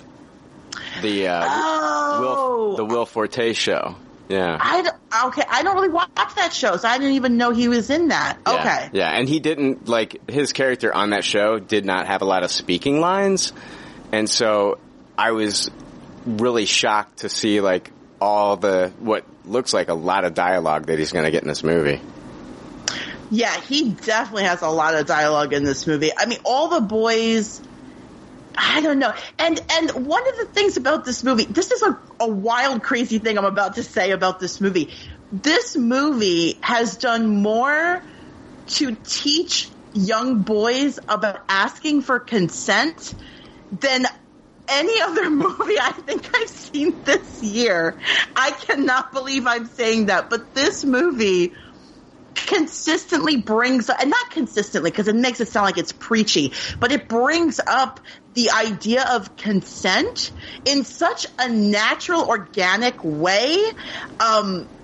So there's a scene where they're going to practice kissing what they think is a CPR dummy, and I'll just leave it at that. And one of the boys, like, goes in for a kiss, and the other boys stop him and say, "You just can't kiss somebody without their consent. Didn't you pay attention in the school assembly that we had?" And then, like, they make so then the boy is like, "Oh my God, you're right." And he uses the name of the girl he's got a crush on, and he's like, can I please kiss you? And like 2 more times they bring up the idea of consent, and it's done very naturally, very organically. It's not shoved down your throat in any way, but it's such a simple little thing that young boys can grasp about asking for consent. It really made them, it really struck, like, I was shocked. I was so pleasantly surprised at that. I highly recommend this movie. I think it's up there for me. Like, Booksmart and Late Night are like my top 2 funny movies I've seen this year, and this one is number 3. Like, I would be hard pressed to pick between them. Wow. It's really, really good. Highly recommend it. Definitely see it in the theater, and I think see it like hopefully a good crowd where people are really into it. Yeah, this one comes out, I believe, August 16th, and I'm going to be there day number 1. Can't wait to see it. I'm glad you got to see it. Yeah, I like what you're saying about it not being preachy. I like it when stuff is just comes off as sincere. Mm-hmm. And you know what? That's that's the right word for this. It's very sincere when the boys are talking about consent and when they're asking for consent. It is so sincere. It's like, hey, we learned this in school. You can't just do that. You have to ask first. And it's like a simple thing of like, hey, you have to wash your hands before you eat lunch. Like, it's just like that. Because you're going to have audiences that go into certain movies and they're going to walk away and be like, that movie was trying to push that agenda on me. And they'll get angry about it. I think that audiences are smart sometimes when it comes to that stuff. But when something just comes off as sincere, I think it can impact people. That's when you start making changes and people really start to, maybe change the way that they think about certain things. When a movie does that, and it's crazy that you're basically saying that happens in an R-rated movie with tweens going around, causing shenanigans. And so that's very fucking cool. I can't wait to see this movie. Yeah. I was so blown away. Like, I saw it with my best friend, and we both of us walked out of there saying, I can't believe that movie has done more to teach boys about consent than anything else we've seen this year. Wow. That's awesome. I cannot wait to see it. Cannot wait to see that one movie. The other kid, not Jacob Tremblay, not Keith L. Williams. The other kid just reminds me of like a foul-mouthed Corey Feldman when he was a kid. He just reminds me of the Corey Feldman of the group. He kind of is. His name in the movie is Thor. Like, that's his name. Thor? Thor, yeah, as in like the God of Thunder. His name is Thor. Okay, yeah, that one.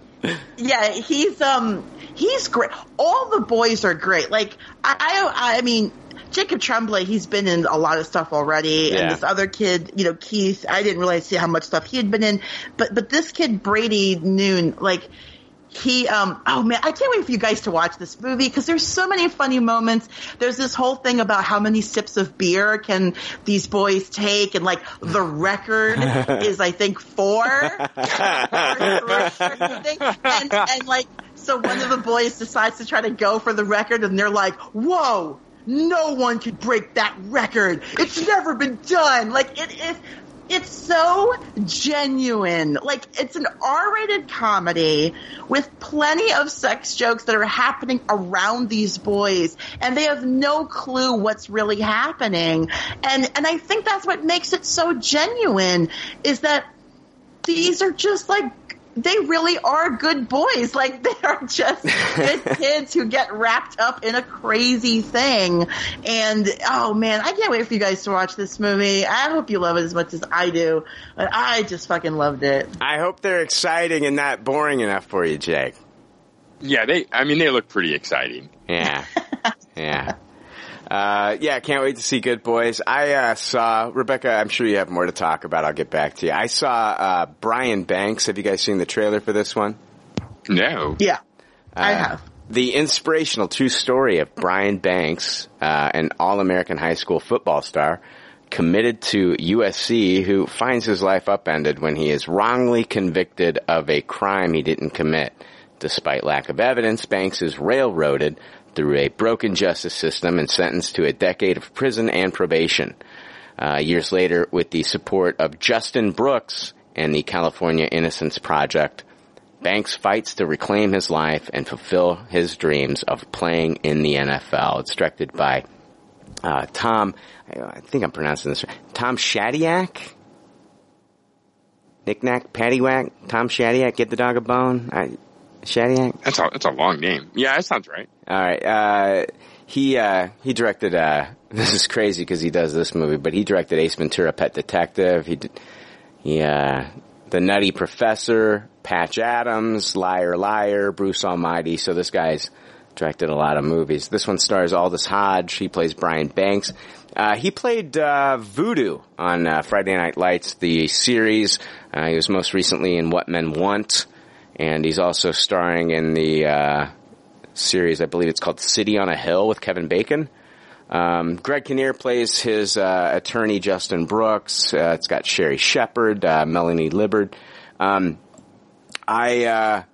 This movie was very moving and just an incredible story. It was the movie mentions that okay, so basically he's 16 years old, and he's convicted of a sex crime that he did not commit.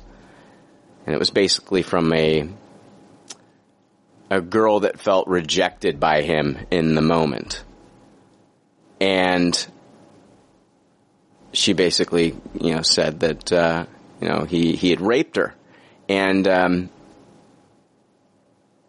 so, he gets arrested, goes to court, and is given some really shitty legal advice from his, lawyer.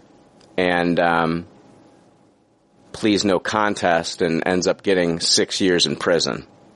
And, losing his chance of ever going to the NFL. And from there, it's once he's out of prison, he's a sex offender. He's got an ankle bracelet on. He can't hold down a job. It's hard to meet women. And so it's basically about his struggle to find evidence that he didn't do it. There was no DNA evidence that there was a sexual crime ever committed, but since it was no contest and the DNA was never presented in the actual, and since it never went to trial, and the DNA was, the no DNA was never presented, they couldn't use that. They needed something new if they were to ever reopen this. And, of course, it's not like they're going to make a movie about a guy. They end up finding him guilty, of course.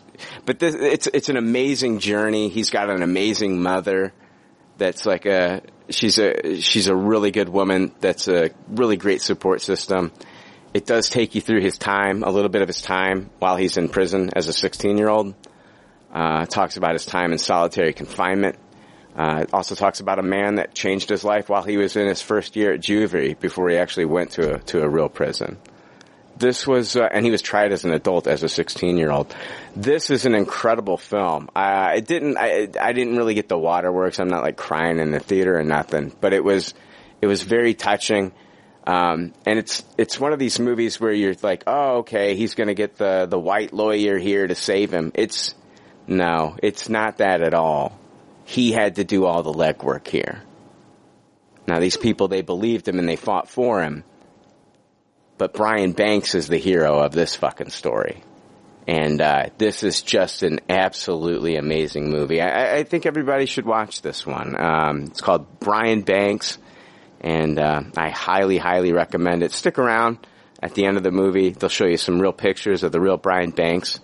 And it's really cool to see Brian Banks at 27 years old playing for the Atlanta Falcons. So highly, highly recommend Brian Banks. Get out to the theater and watch this one. If you love sports movies, if you like movies with a good uplifting message and justice, this is definitely a great movie to watch. So yeah, definitely watch Brian Banks. It's not like fucking Rain Man there for a second. What the fuck was going on with that shit? I went full Dustin Hoffman.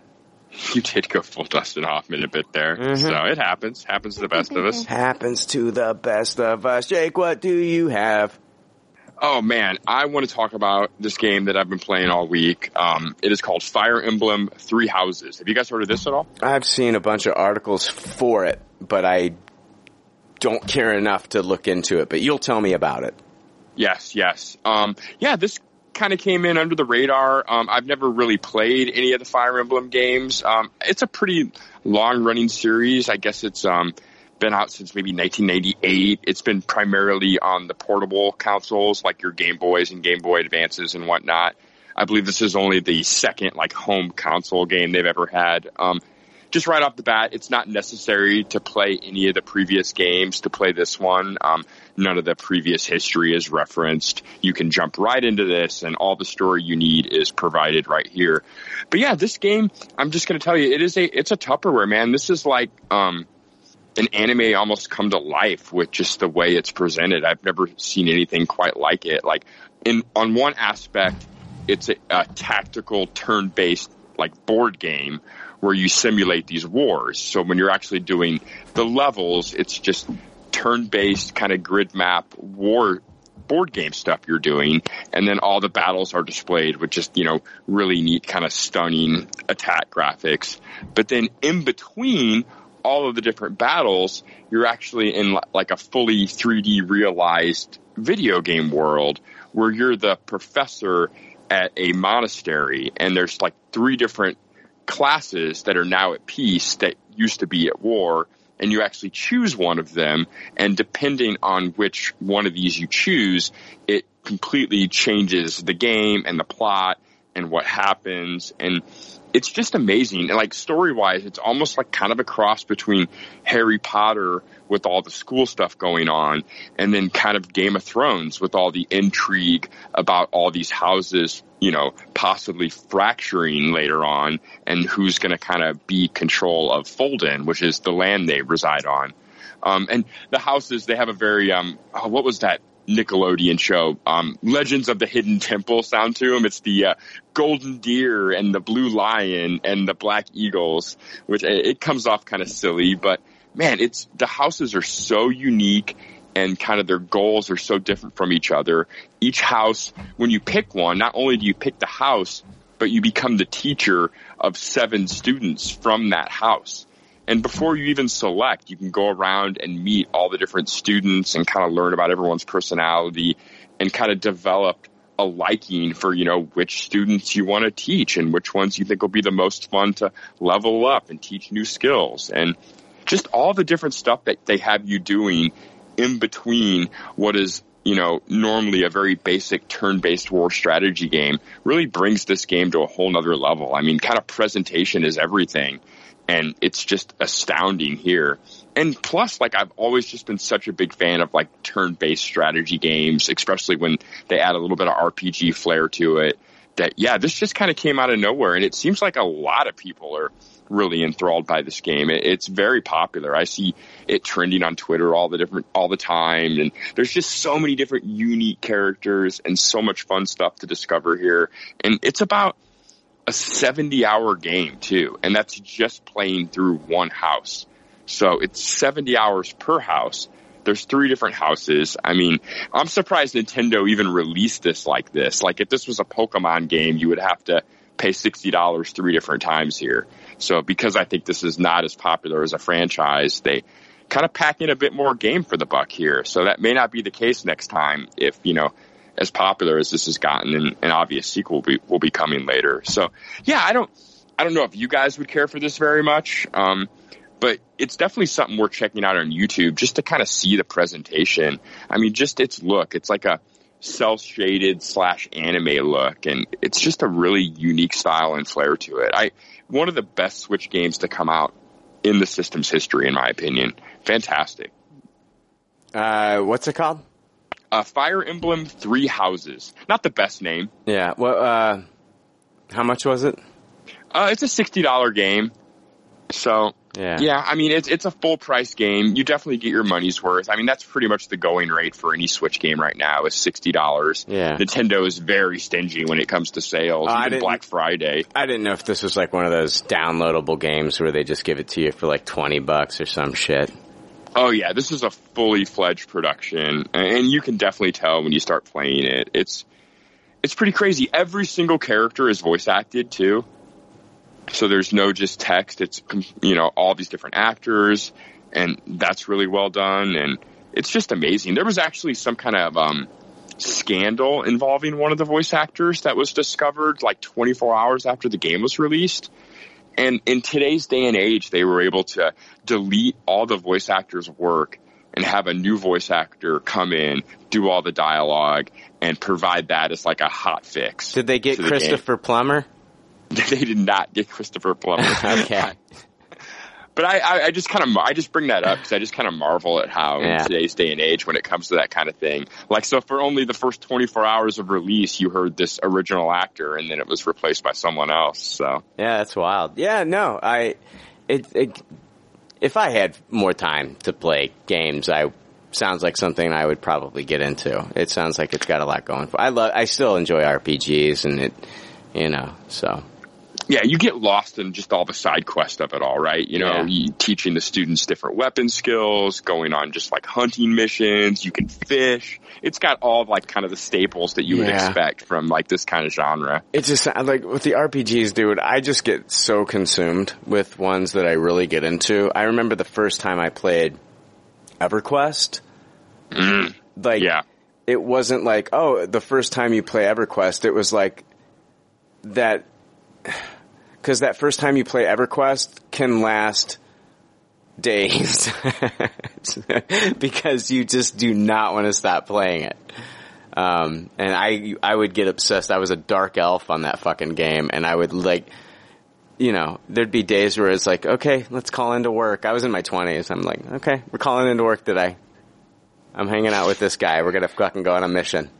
Oh God, I purposely like avoided that game. I know I would love it, or I knew I would love it when it came out, and I was like, no, I'm just not even going to allow myself to see this fucking shit. Like, I'm already distracted by too many things as it is. What killed me was Final Fantasy Online, because like I got that for the Xbox 360, and it just wasn't great. And so I was like, you know, I'm done with these MMOs. I'm done with them. I'm not going to do this anymore. Yeah, it makes sense. Yeah, I was going to get Ultimate Alliance 3 this week. I hadn't had a chance to play that yet, but I just kind of, you know, unless I'm playing that with a group of people, I just don't see any immediate rush to have that. Yeah. So I thought, you know, I'm going to try this out because it's primarily a single-player game. I kind of just wanted something to kind of keep me occupied and bide my time for a little while I'm fidgety and trying not to do this no smoking thing. And honestly, it's been a huge success for that kind of thing too. Next game I'm going to rent, which I don't rent many games, trust me people, but it's going to be that new Mortal Kombat. So. Yeah, I've heard lots of good things about that. Yeah. I think it's really neat that they have like normally I detest all the DLC, but with the fighting games, if the price is right and it comes with more than one character, I kind of think that's neat. Yeah. Let's jump into something here where we can all get involved. Let's talk about, did you guys all watch the Carnival Row full-length trailer that Amazon dropped this week? Yes. Rebecca? Muterson. Muty. She's on the mute. She still hasn't unmuted. Still sitting there. Rebecca's the one deciding to break this episode. Yeah. Oh, I can hear some clickety-clacking over there. Trying to get back in, Brian. I thought that might have been me adjusting. Oh, that might have been you. Yeah, she's still non-responsive. She's totally on mute, Rebecca. I don't know what's going on. Let's pause. Yeah. All right, yeah, we are back. Look, Rebecca's having internet issues there, so she may or may not be joining us for the rest of the episode. So, Jake, we're just the two of us. We're just going to be rocking this. Yeah, I promise most times when you throw to me, I won't just say nothing. Yeah, it's awkward, wasn't it? Yeah, it was definitely a coin flip every time you said her name. Yeah, it was like she's good for about 30 minutes, and then her internet would fuck up. I wonder. It felt like it was those times where she wasn't saying anything. You know, I don't know. It's weird. Yeah, I don't know either. So, and it felt like when it was working, her connection sounded just fine. Yeah, sounded fine. Yeah. Carnival Row, full-length trailer came out on Amazon. This is Orlando Bloom and Cara Delevingne. Of course, Orlando Bloom from Lord of the Rings, playing Legolas, and then Cara Delevingne, she was in Suicide Squad. Who did she play? Enchantress. They star in Carnival Row, a Victorian fantasy world filled with mythological immigrant creatures whose rich homelands were invaded by the empires of man. This growing immigrant population struggles to coexist with humans in the grimiest section of the city, forbidden to live, love, or fly with freedom.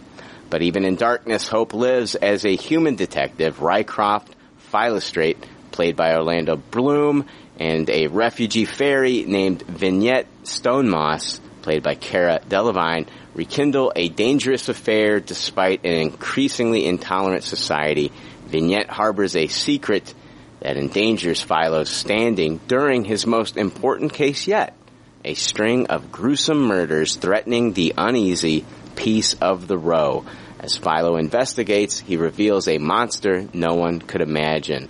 It's considered a neo-Victorian noir fantasy series. It's created by Rene Echevarria, done work on Star Trek The Next Generation, Dark Angel, and Castle.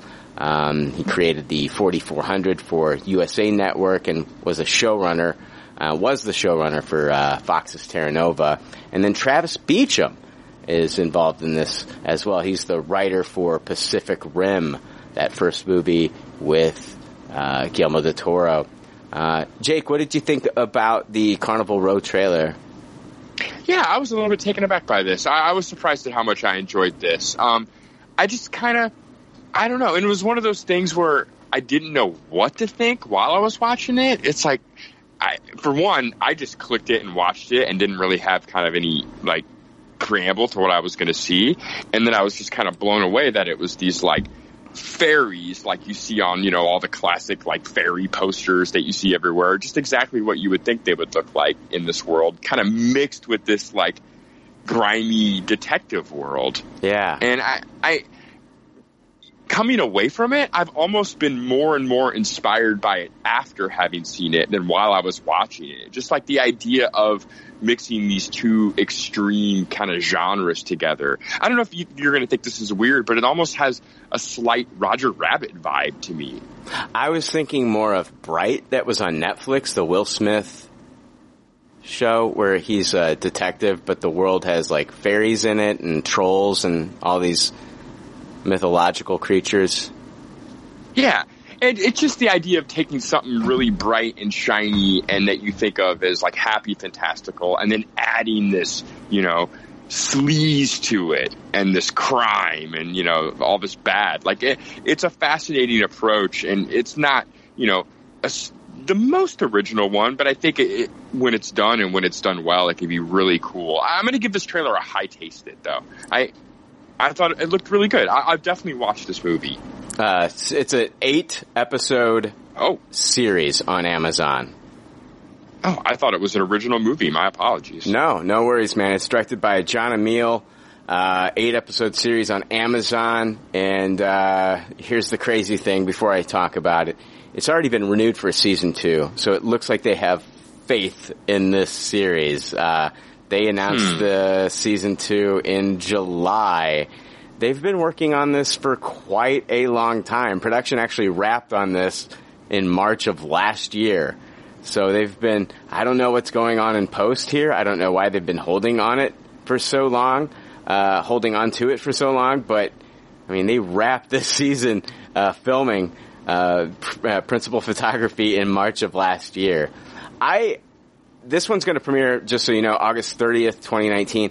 I am really excited for this one. I'm also going to give it a high taste because this, as far as the trailer goes, I thought it did a really good job. I thought it looked great. I love the way everything looked for an Amazon series. I think we're starting to get into like what Amazon's going to start doing and like throwing money at. We'll talk about Lord of the Rings a little bit later, but they're throwing some money at this one, man. These are a couple big actors here. I know Orlando Bloom's like, you know, his star isn't as, bright as it used to be, but still, it is Orlando Bloom. It's kind of a big pickup for them. And this whole detective story with the fairy influence here, and then like, you know, with, how they're being treated here in the real world, and they're kind of like these immigrants that now have nowhere to live. Like they've come from a place where like they come from a beautiful place where they all lived, had a place to stay, and had their own lives, and now they're like living in the alleys and things like that, and they're forbidden to fly. It sounds very YA as far as it kind of, you know what I mean? But I think agreed. I think they'll get into a lot of adult themes with this one. I was impressed by this trailer though. I'm actually looking forward to this series even more now. I knew it was coming out. I think that there might have been even a teaser trailer at one time. I knew it was coming out. I was aware of the show. And then when I saw this trailer, I was pleasantly surprised. I think it looks pretty damn good. And, looking forward to this one. Definitely I'll be reviewing the first episode, when it does drop on, Amazon, giving this one a shot. Yeah, for sure. I completely agree with you on the production side of things. I mean, you could have told me this was a theatrical movie trailer, and I'd buy that. You thought it was? Yeah. Well, yeah. not theater release. I knew it release. was an Amazon. I thought it was an Amazon original movie. Sure. But a lot of Amazon stuff gets released into theaters first before it's actually... That's a cool thing about when you go to a movie and you see Amazon Studios. Like recently, I went and saw. Rebecca was just talking about it. The Mindy Kaling comedy, Late Night. It's Amazon Studios. You know, as soon as like it's available to stream, 4 months later, 3 months later, it's going to show up on Amazon Prime, which is really cool. Same thing happened with The Big Sick. Like, as soon as it was available to stream, they throw it up on Amazon Prime. So, yeah, 8-episode series. Already been greenlit for season 2.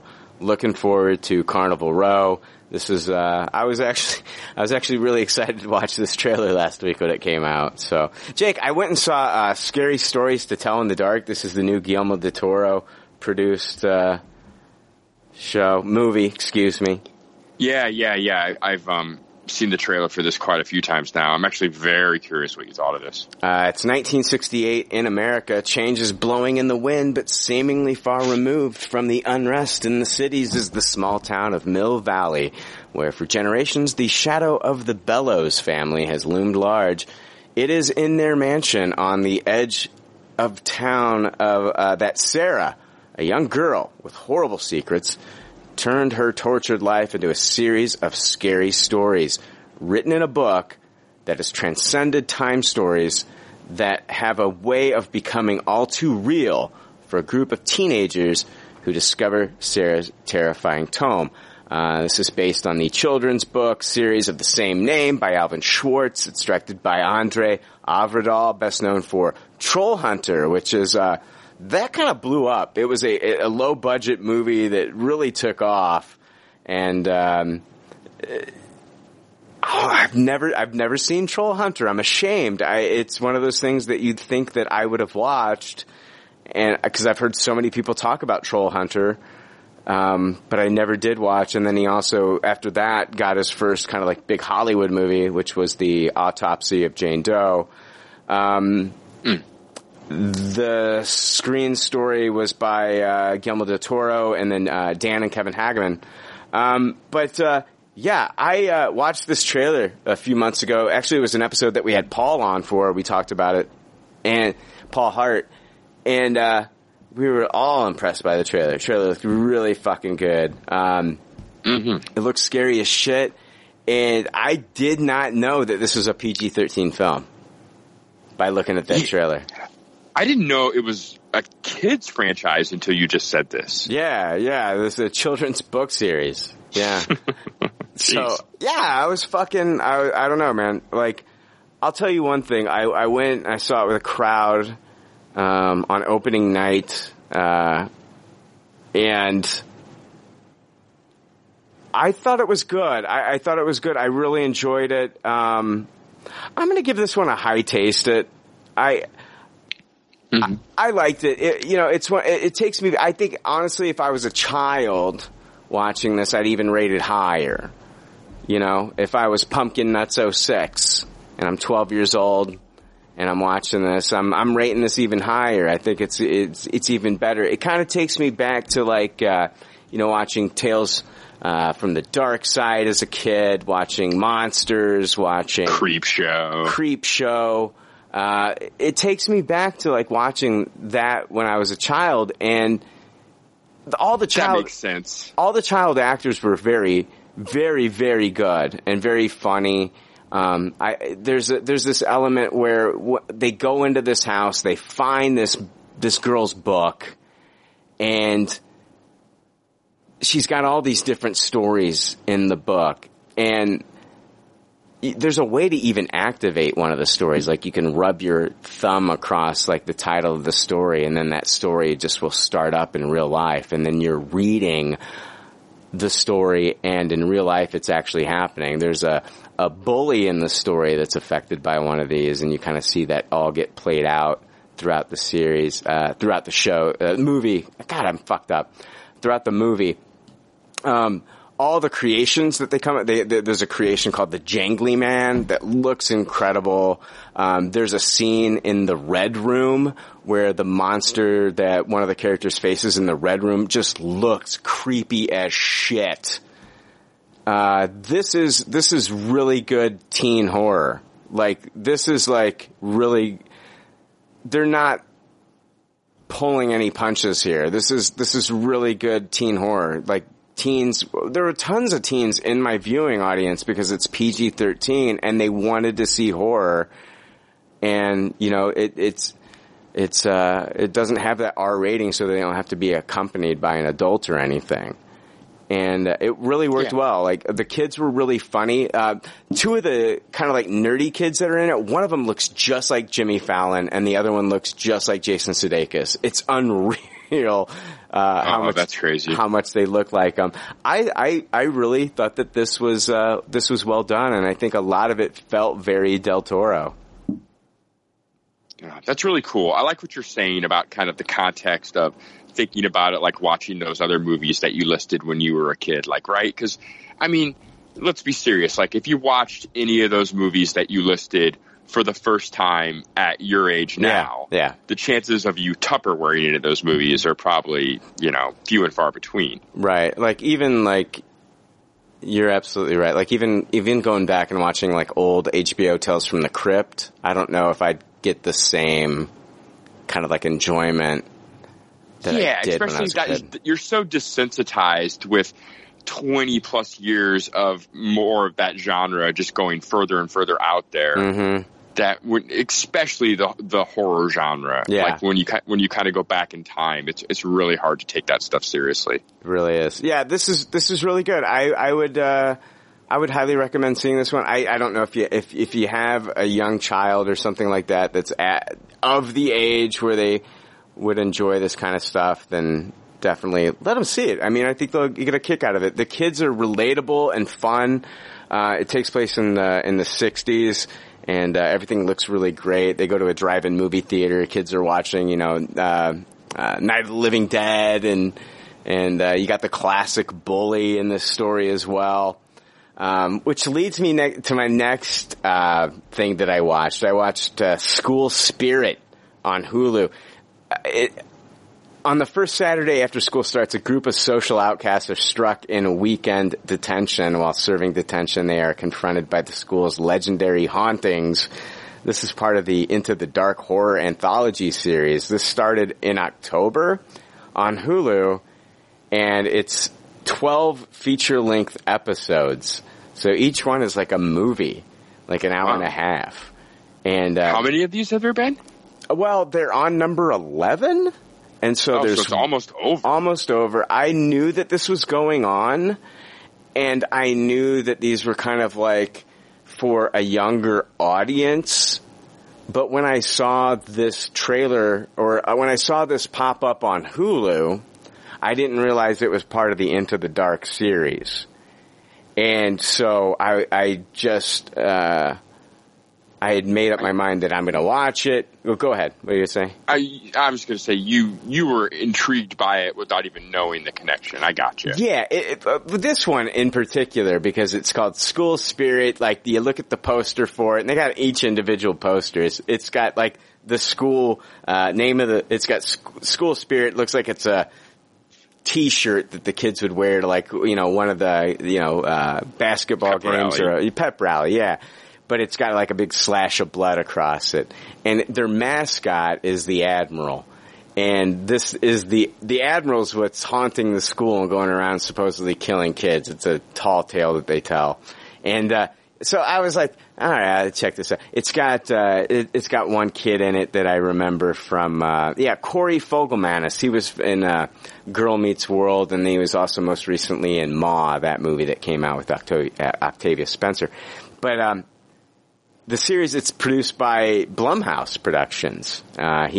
Jason Blum executive produces every episode. So I was like, I'll give this a shot. I'll see what this is all about. And you've got it's a very Breakfast Club kind of vibe. And what's cool about this show is like these kids curse. These kids are drinking. They're fucking doing the marijuana vape or whatever the fuck people are doing. And it's very adult in that way, but then it's also kind of just very tween kind of horror. But there's blood and there's I'm just saying, as far as like tween horror, I mean like the issues and the things that are going on in the stories. It's not like you're watching an Eli Roth fucking, torture porn bullshit. It very much feels like kind of like young horror kind of stuff going on here.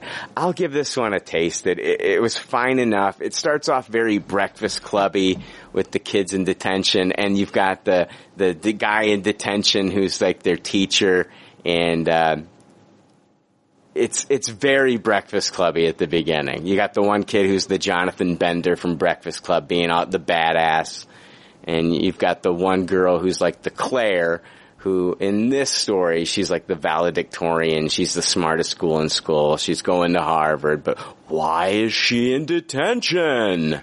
What did she do? So, there's twists and turns. It's fun enough. This is one of those things that I actually, this weekend, I saw my niece and nephew, and I told them that they need to watch this Into the Dark series. My niece and nephew love horror. Like, they really got into like the new Halloween movie with Michael Myers that came out last year. They love that. They're really getting into horror. I think what's cool is like I remember when my niece was like 7 or 8.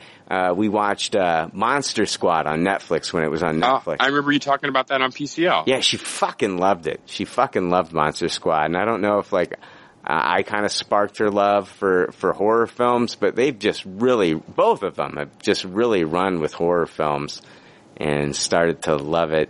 And so I told them to watch this. So I'll give it a taste. Man, this is another thing where like I'm an adult now, I'm bitter and I'm jaded, and like this stuff doesn't shock me anymore. But like this is another alternative to like that movie that Jake, I remember, dude, I remember staying up really late, having sleepovers with friends, and we'd stay up really late. We'd watch Tales from the Dark Side. We'd watch fucking Monsters was another program that we'd watch. We'd watch all the horror movies that they had on USA Up All Night. I remember recording Dracula's Dog, and it was a terrible fucking movie. But like, these are horror movies that I remember just watching with friends and stuff like that. So this is okay, man. It's cool to kind of see like Jason Blum doing this and trying to get the kids when they're young too, like to get into horror, because it is a cool genre when it's done right. Yeah, I really can't think of much in the last 10 years that's like horror, but not just R-rated horror. So yeah, it is really cool and that is something that we used to have a lot more of, like back in the 80s, back in the 90s. It feels like the oddies that disappeared. Poltergeist, man. We grew up on Poltergeist. Yeah, and I don't know about you. I was still into the Poltergeist series. I still loved Poltergeist 3 when I was a kid. I fucking thought that movie was great. Yeah, I love the house movies. I think they're like in that genre a bit too. The Gate? Yeah. I think The Gate is actually Is R-rated, it R? Right? I think it might be PG-13. I don't know if it's R or not. Oh man, that kid takes that Barbie doll leg to the eye socket. Yeah, but look at, dude, Bad News Bears. I talked about that on The Real Zodiac. Like, those kids are drinking and smoking and cursing up a storm, and it's rated PG, dude. Yeah, that's crazy. It had to be, back then there was no PG-13 though, even. Yeah, PG-13 didn't come out until, what was it, the Indiana Jones films? Post Temple of Doom. Post Temple of Doom. Right after. Yeah. I can't remember the first movie that got that first label. No, yeah, it was Spielberg's idea, and it was for Temple of Doom. They still didn't do it, but then it was like right afterwards they were like, and it was because of the backlash from Temple of Doom being PG. This next thing that I want to talk about here in Good Pop, Bad Pop is, God damn it, I can't believe that we don't have Rebecca on. She saw this one. I'm dying to know her thoughts on this one. I went and saw The Kitchen. This is based on the Vertigo comic book series from DC Entertainment. The film stars Oscar nominee Melissa McCarthy, Tiffany Haddish, and Elizabeth Moss as three 1978 Hell's Kitchen housewives whose mobster husbands are sent to prison by the FBI. Left with little but a sharp axe to grind, the ladies take the Irish Mafia's matters into their own hands, proving unexpectedly adept at everything from running the rackets to taking out the competition, literally. It's directed by Andrea Berloff. This is her directorial debut, but she's written screenplays for movies such as Straight Outta Compton, World Trade Center, and she's also attached to The Legend of Conan as a writer at this time, if that movie ever happens, which I want to point out, Jake, I went on a Conan deep dive this week as far as like watching those old Schwarzenegger movies. I watched both Conan the Barbarian and Conan the Destroyer, and then I said, fuck it, I'll finish it up. And I know it's not a Conan movie, but I did watch Red Sonja this week.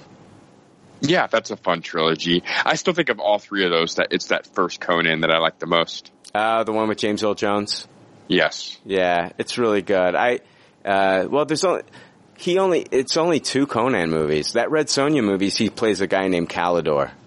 Oh, that's right. It's not technically a Conan movie. And then, like, I had the, special edition DVD, and they really went in depth about the plans for that third movie that never got made, and that's always been really fascinating to me, the Conan the King movie. Yeah, they're still talking about that. This writer, Andrea Berloff, is actually, if you go to IMDb, she's attached to The Legend of Conan.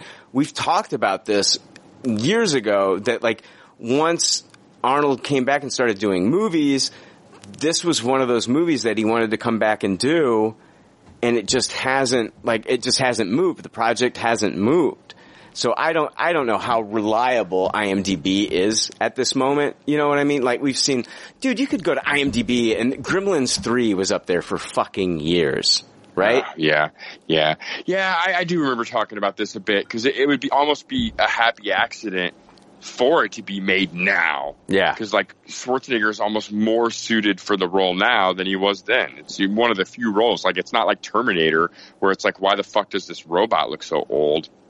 Well, Terminator does explain that. I don't mean to get all nerdy, but it is kind of like, it's a tissue, it's a living tissue that does age. And it is explained in the movie that the tissue that they, Terminators live 120 years with their current battery, and the tissue does age, so the character would age.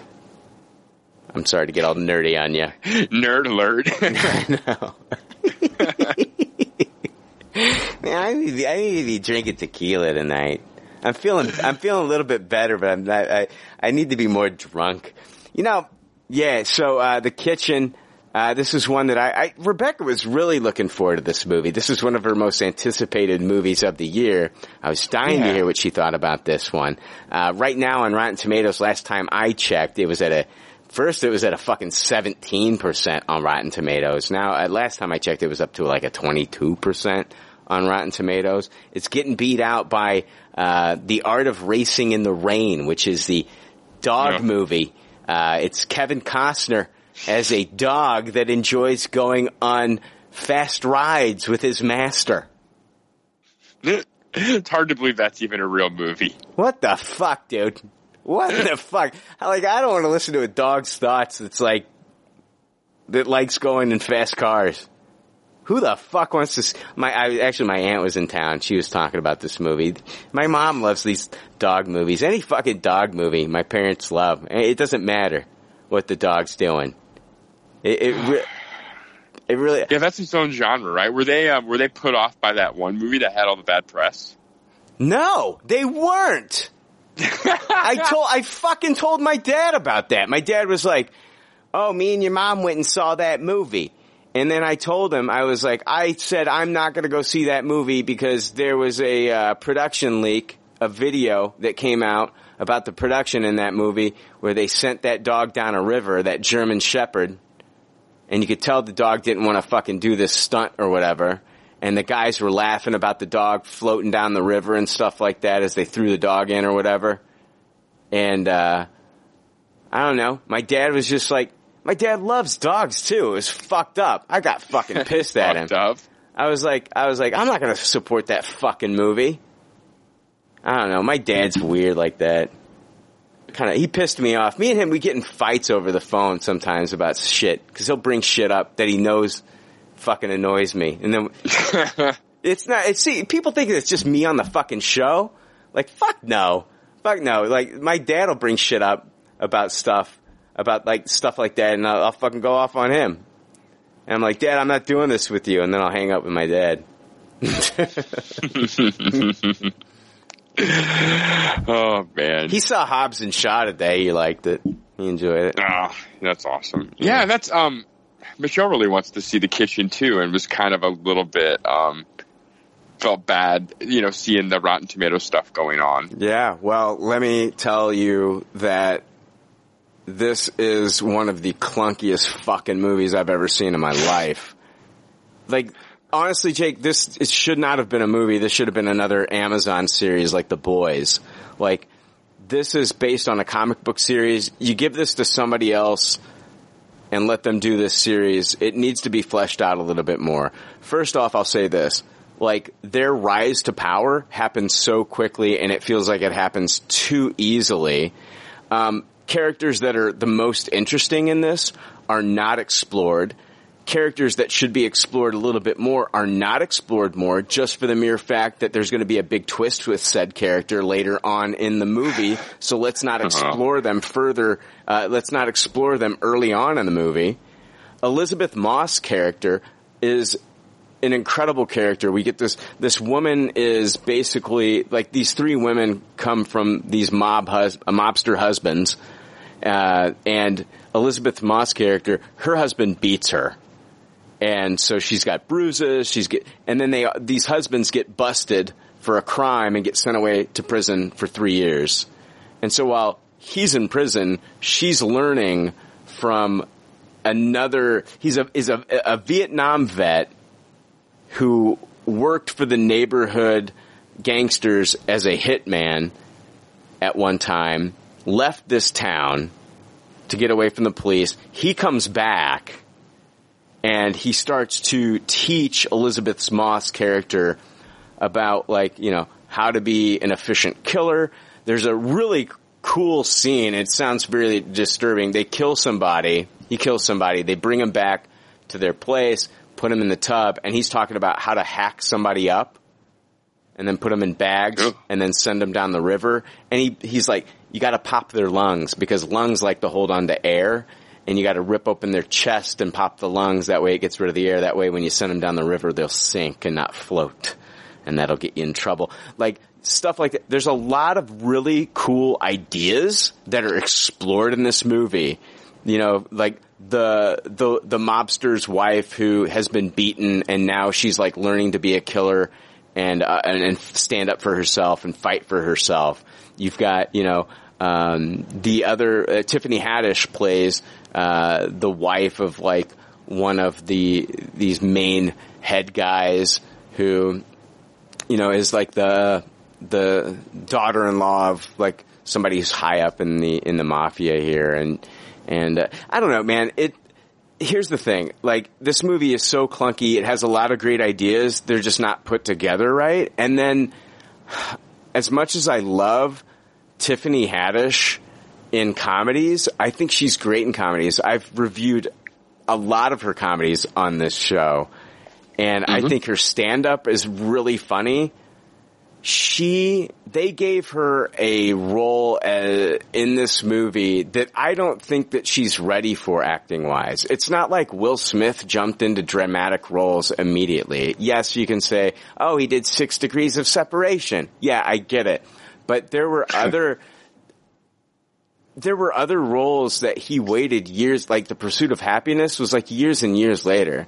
I feel like Tiffany Haddish, they threw her into a role that she wasn't prepared for, and she was not good in this movie. She took me out of it, because she's great. She's suited for comedies right now, but she's not ready for a meaty role in this kind of character yet. in her acting career. She needs a little bit more before she's ready. She's not on the level of a Melissa McCarthy and Tiffany and Elizabeth Moss yet, as when it comes to like the dramatic stuff. And yeah, that makes sense.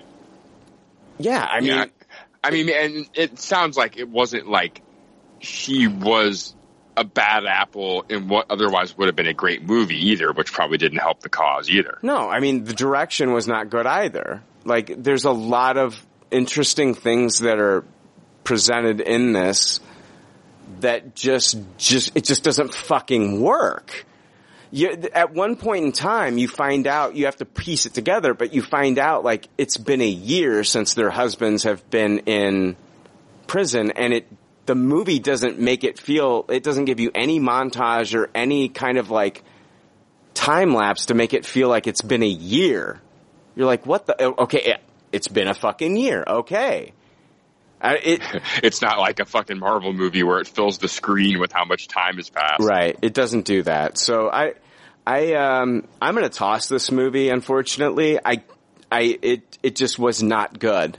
It just was not good. There was nothing really redeeming about this. If you're looking at this from like a comic book movie, if you're looking at this from the point of view as a mobster movie, yes, it has 3 talented actors, in my opinion, in this. I love Melissa McCarthy. I think Tiffany Haddish is fantastic. I love seeing her comedies. I think Elizabeth Moss is very talented. I love seeing her in Us this year. I think under Jordan Peele's direction, she was fantastic. I love her in The Handmaid's Tale. She actually does a really good performance in this. It's just, there's so much going on in this movie that they don't present it well, and it's presented so clunky that I would say like the first 20 minutes of this movie I thought were really good, and then just like as the more it went on, I was just like, what the fuck is going on in this movie? Like, it's moving so quickly, and like I'm not buying that.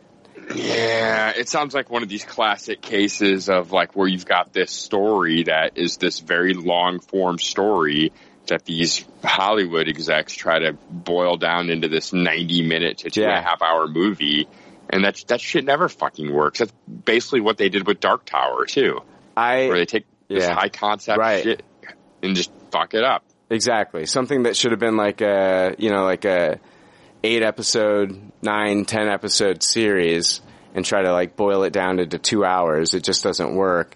And I don't care what you do at this point in her career. Tiffany Haddish, I think she's great. Don't get me wrong. I've Tupperwared her fucking comedies on this. She was not ready for this role.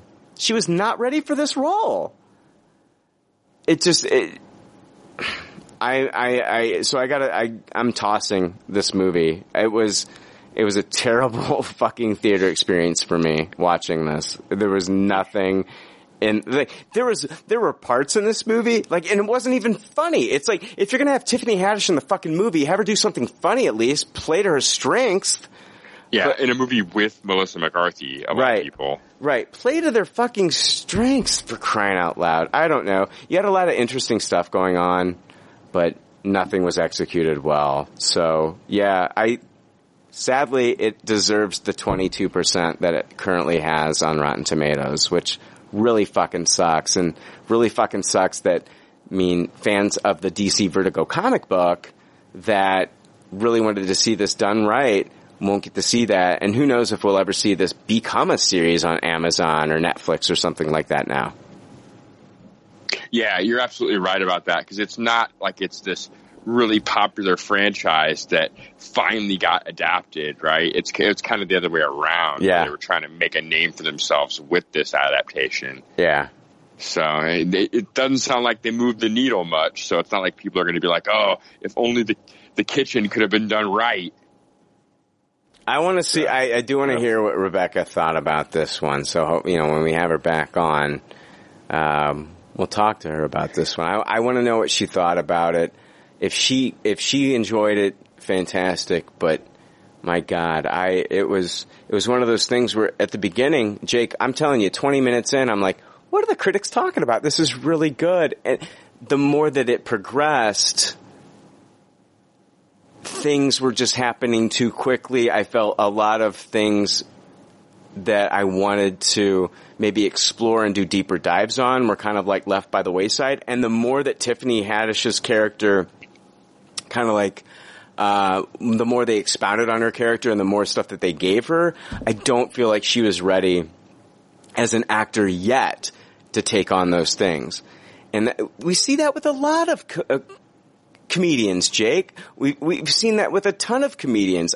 You're not going to give Jim Carrey a dramatic role right after he does Ace Ventura: Pet Detective. You're not going to give, you know what I mean? You're not going to give Will Smith a role after he does, movies like Independence Day. And it took those guys years before they were starting, they were getting these dramatic roles, and they were kind of like spoon-feeding them these roles at first, So I just don't think she's quite there yet on that level, but I think this could be a learning lesson for her. So, yeah.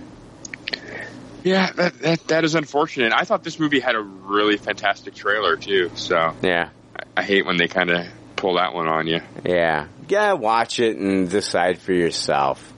I did watch the first 3 episodes of Netflix's new series, Wu Assassins. Wu Assassins follows the story of Kai Jin, a young Chinatown chef in present-day San Francisco, as he becomes entangled with the Chinese triad's pursuit of deadly ancient powers known as Wu Xing. After an encounter with a mystical spirit, Kai reluctantly becomes the Wu Assassin, using his enhanced martial arts skills to recover supernatural powers from 5 modern-day criminals threatening to use them to destroy the world. The series stars Iko Uwais, Catherine Winnick, Byron Mann, Louis Tan, Lawrence Kao, Celia Au, and Lee Jun Lee. This is a series I've been looking forward to. All I knew earlier this year was that it was called Wu Assassins, and it starred Iko Uwais, and that was enough for me to want to watch this series. Then I watched the trailer last week. I was kind of like, I don't know. Yeah. Because they introduced like this whole, like, he's the Wu Assassin, and he, all these 1,000 monks reside within him, and he inherits their powers. And then watching this show, you find out that he's got to fight, different people have the power of elementals, fire, wind, water, and earth. We're introduced so far to the fire elemental, which happens to be his, correct me if I'm wrong, his, not you, but like somebody else, his father, I believe, like the guy that raised him. I'm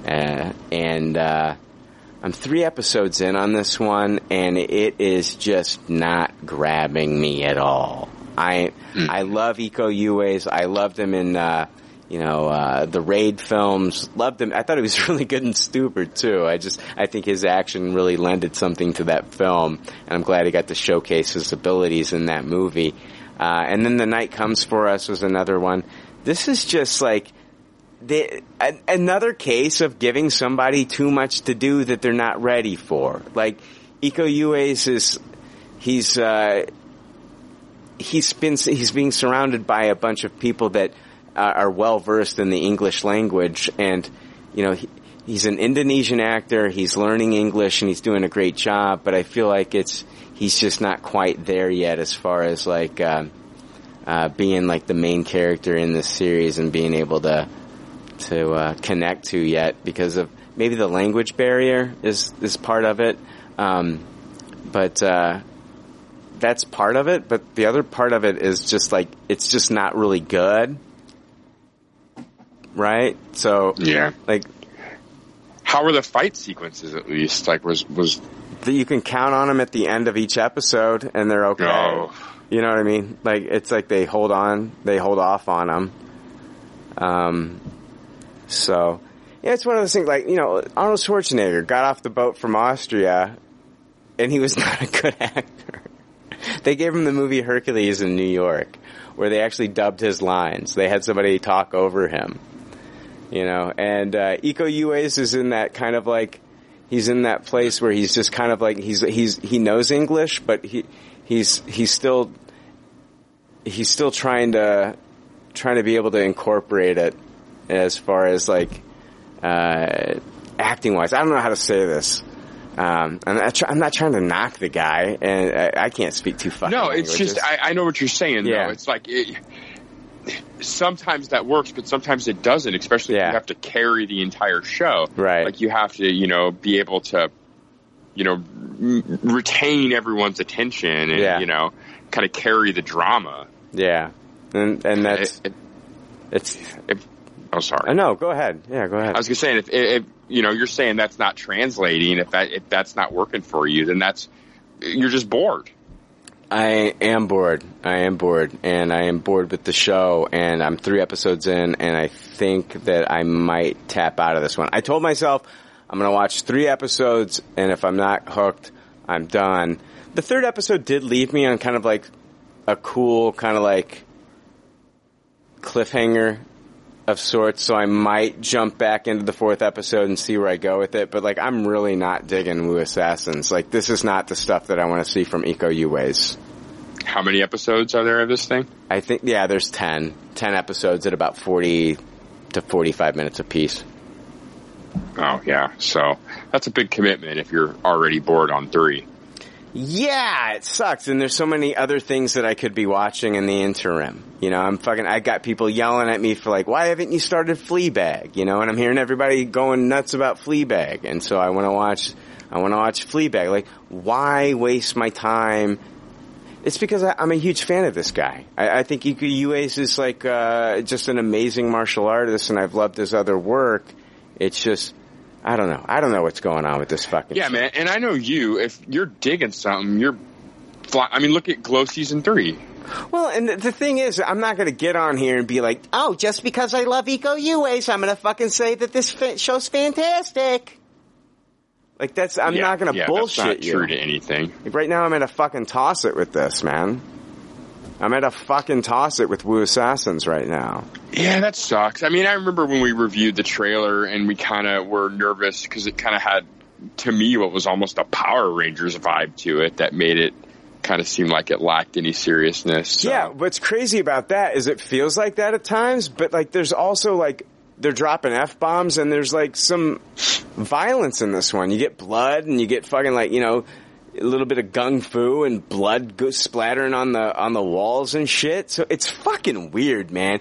And so it's like, I don't know, stick with one thing or the other, I guess. It's weird. Like, and it's not like I don't like fantasy when it comes to like my martial arts Asian influenced movies. I love Big Trouble in Little China. I loved recently last year I loved watching The New Legends of Monkey on Netflix. I Tupperware that. I think that is fantastic. Has martial arts, has fighting with weapons, it has fantasy and magic. All these things that are presented here in Wu Assassins, it just does it fucking better. Yeah. I don't know. I almost feel like you should just tap out on this one. Like, why torture yourself? I'll tell you one thing. I watched the first episode, and then I was like, okay, I saw that. Let's go watch Glow. And Jake, I just could not stop watching Glow, man. Yeah. Oh, I can't wait to get in on Glow. That just hit Friday, and it's been work, and then here we are. And yeah. I'm super excited. I'm interested to see if I think the first half is kind of not as engaging. Well, I hope that like when you watch it now, just knowing that like this stuff, just having the knowledge that it's all going to pay off, I hope it keeps you invested. Yeah, that's true. I had you get those Netflix ads on your Facebook, and I got one for the season, and it was a scene with Gina Davis as what looked like a Las Vegas like club owner. Mm-hmm. And I couldn't help myself. Like I was like, oh, I have to see Gina Davis in Glow. So I watched the scene, and it was pretty fantastic. Yeah. They don't give her a lot early on. They really don't. And I don't know, like, if that character is going to be anything in season 4. We'll see. My God, yeah. Well, I don't think we have to talk about Glow season 3. Like, I want to hear what your thoughts are on it when you watch it, but I don't think we have to do a deep dive about it. But I would like to talk to you just personally after the fact. Oh yeah, and ask your for sure. I mean, that's been one of my favorite Netflix show. It may be my favorite Netflix show now that I think about it, honestly. Because I really like Betty Gilpin's character. I want to talk to you. I want to talk to somebody about Betty Gilpin's character at the end of the season, just to kind of like talk about her character and where it goes. But let's take a quick break, come back, and do the pop culture leftovers news. Guys, it sucks, man. I hate getting on here. I hate getting on here and saying a comic book movie featuring 3 women. I hate saying that a martial arts series featuring Asians on Netflix, that these things are not good. It really fucking sucks. But I'm not going to get on here and fucking bullshit you. Yeah, exactly. I mean, at the end of the day, writing's writing, and you're going to have shitty stuff everywhere, no matter who or what stars in it. Yeah, exactly. But yeah, I don't know. We'll see. I don't know. I don't see Wu Assassins getting a second season. And I hope that this doesn't hurt this guy's career, because I think Iko Uwais is a fucking talent, and I want to see the guy. I do want to see him get more stuff, so we'll see. Let's take a quick break, and we'll come back with the pop culture leftovers news. Yeah, sounds good. Hi, I sound like Morgan Freeman. I bet most of you do some online shopping with Amazon. It's just so easy. I myself logged in today to buy adult diapers. No, I'm not embarrassed. I have zero shame, and I really don't give a fuck what you think. I'm at that age. You'll get here too one day. And don't think that you won't, you naive asshat. One day you too will be just like Jamie Lee Curtis, and shitting your body weight in Dannon yogurt, and the next thing you know, you'll be on Amazon ordering adult diapers saying, holy shit, that freckled face fucker was right. Anyway, the whole point of this is to tell you that PopCultureLeftovers.com has an Amazon shopping link. What that means is when you click on the link from their website, it helps the show. It doesn't charge you extra at all. You just shop like you regularly would, and Amazon takes care of the rest. It's easy and convenient. Just like these diapers. I literally blew up this diaper while recording this ad. #truth. Alright, hey, we're back, whatever. Don't be too excited. This episode's fucking stupid. Yeah, boy, we've been plagued by some technical difficulties lately the last few episodes, huh? Yeah, we have. I don't know. I feel like our banter is a big miss this episode. I don't know. I think it's been okay. Oh, yeah. When comparing it to our iTunes reviewers, you would, wouldn't you? Yeah, I mean, on the curve. Jesus. People have some weird sexual fetishes, don't they, Jake? Oh, yeah, definitely. There's an outlet for all of them, too, unfortunately. Let's play a game here. Before we jump into the news, let's play a little game. I want you to think of a weird sexual fetish that you don't know if it exists or not. And then I'm going to Google it and find out if it's a real fucking thing. How's that sound? Yeah, I'm into it. All right, here we go. I'm going to start. I'm going to give you an idea, a little taste of and I'm not looking for something too complicated. All right. No, I already thought of something. All right, here's mine. Here's my people that enjoy masturbating in coffins. Right? Is that fucking weird? Yeah, that has to exist. You think so? Let's find out. People that I'm going to type it just the way I said it, just as eloquently as I said it on the podcast. People that masturbate in coffins. Here we go. Is this a thing? I don't see anything.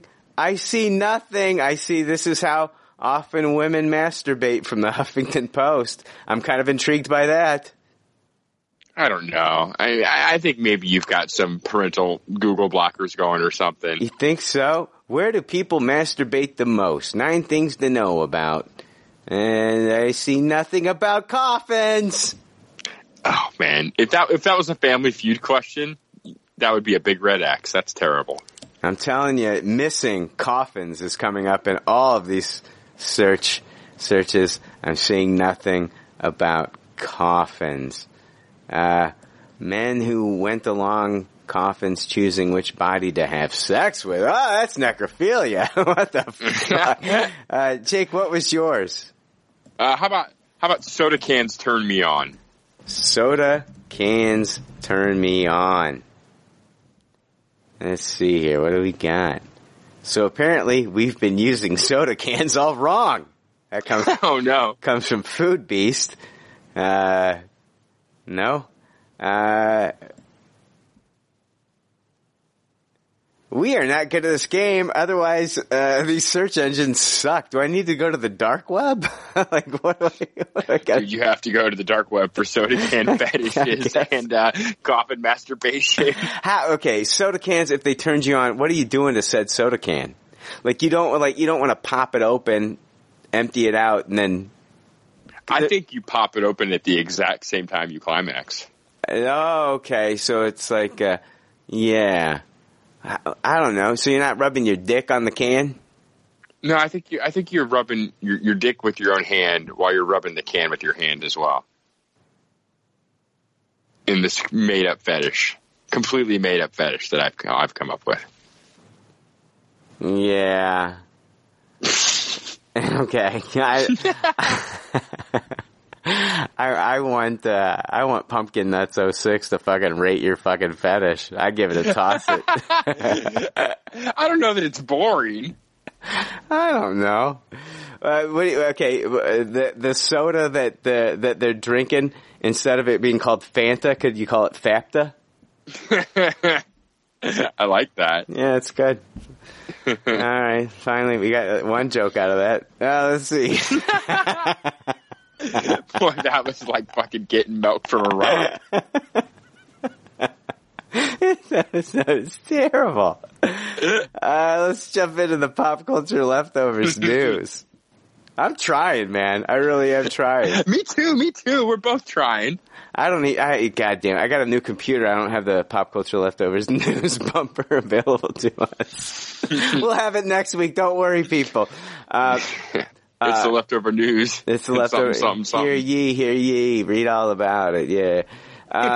Plus One, the movie with Jack Quaid and Maya Erskine that I reviewed a few weeks ago on the podcast, is now available to watch on Hulu. It's a R-rated rom-com, and I highly recommend it. If you have Hulu, watch Plus One, and you will not be disappointed. Also wanted to point out that Season 1 of Impulse is now free to watch on YouTube. This is a show that I watched the entire season of.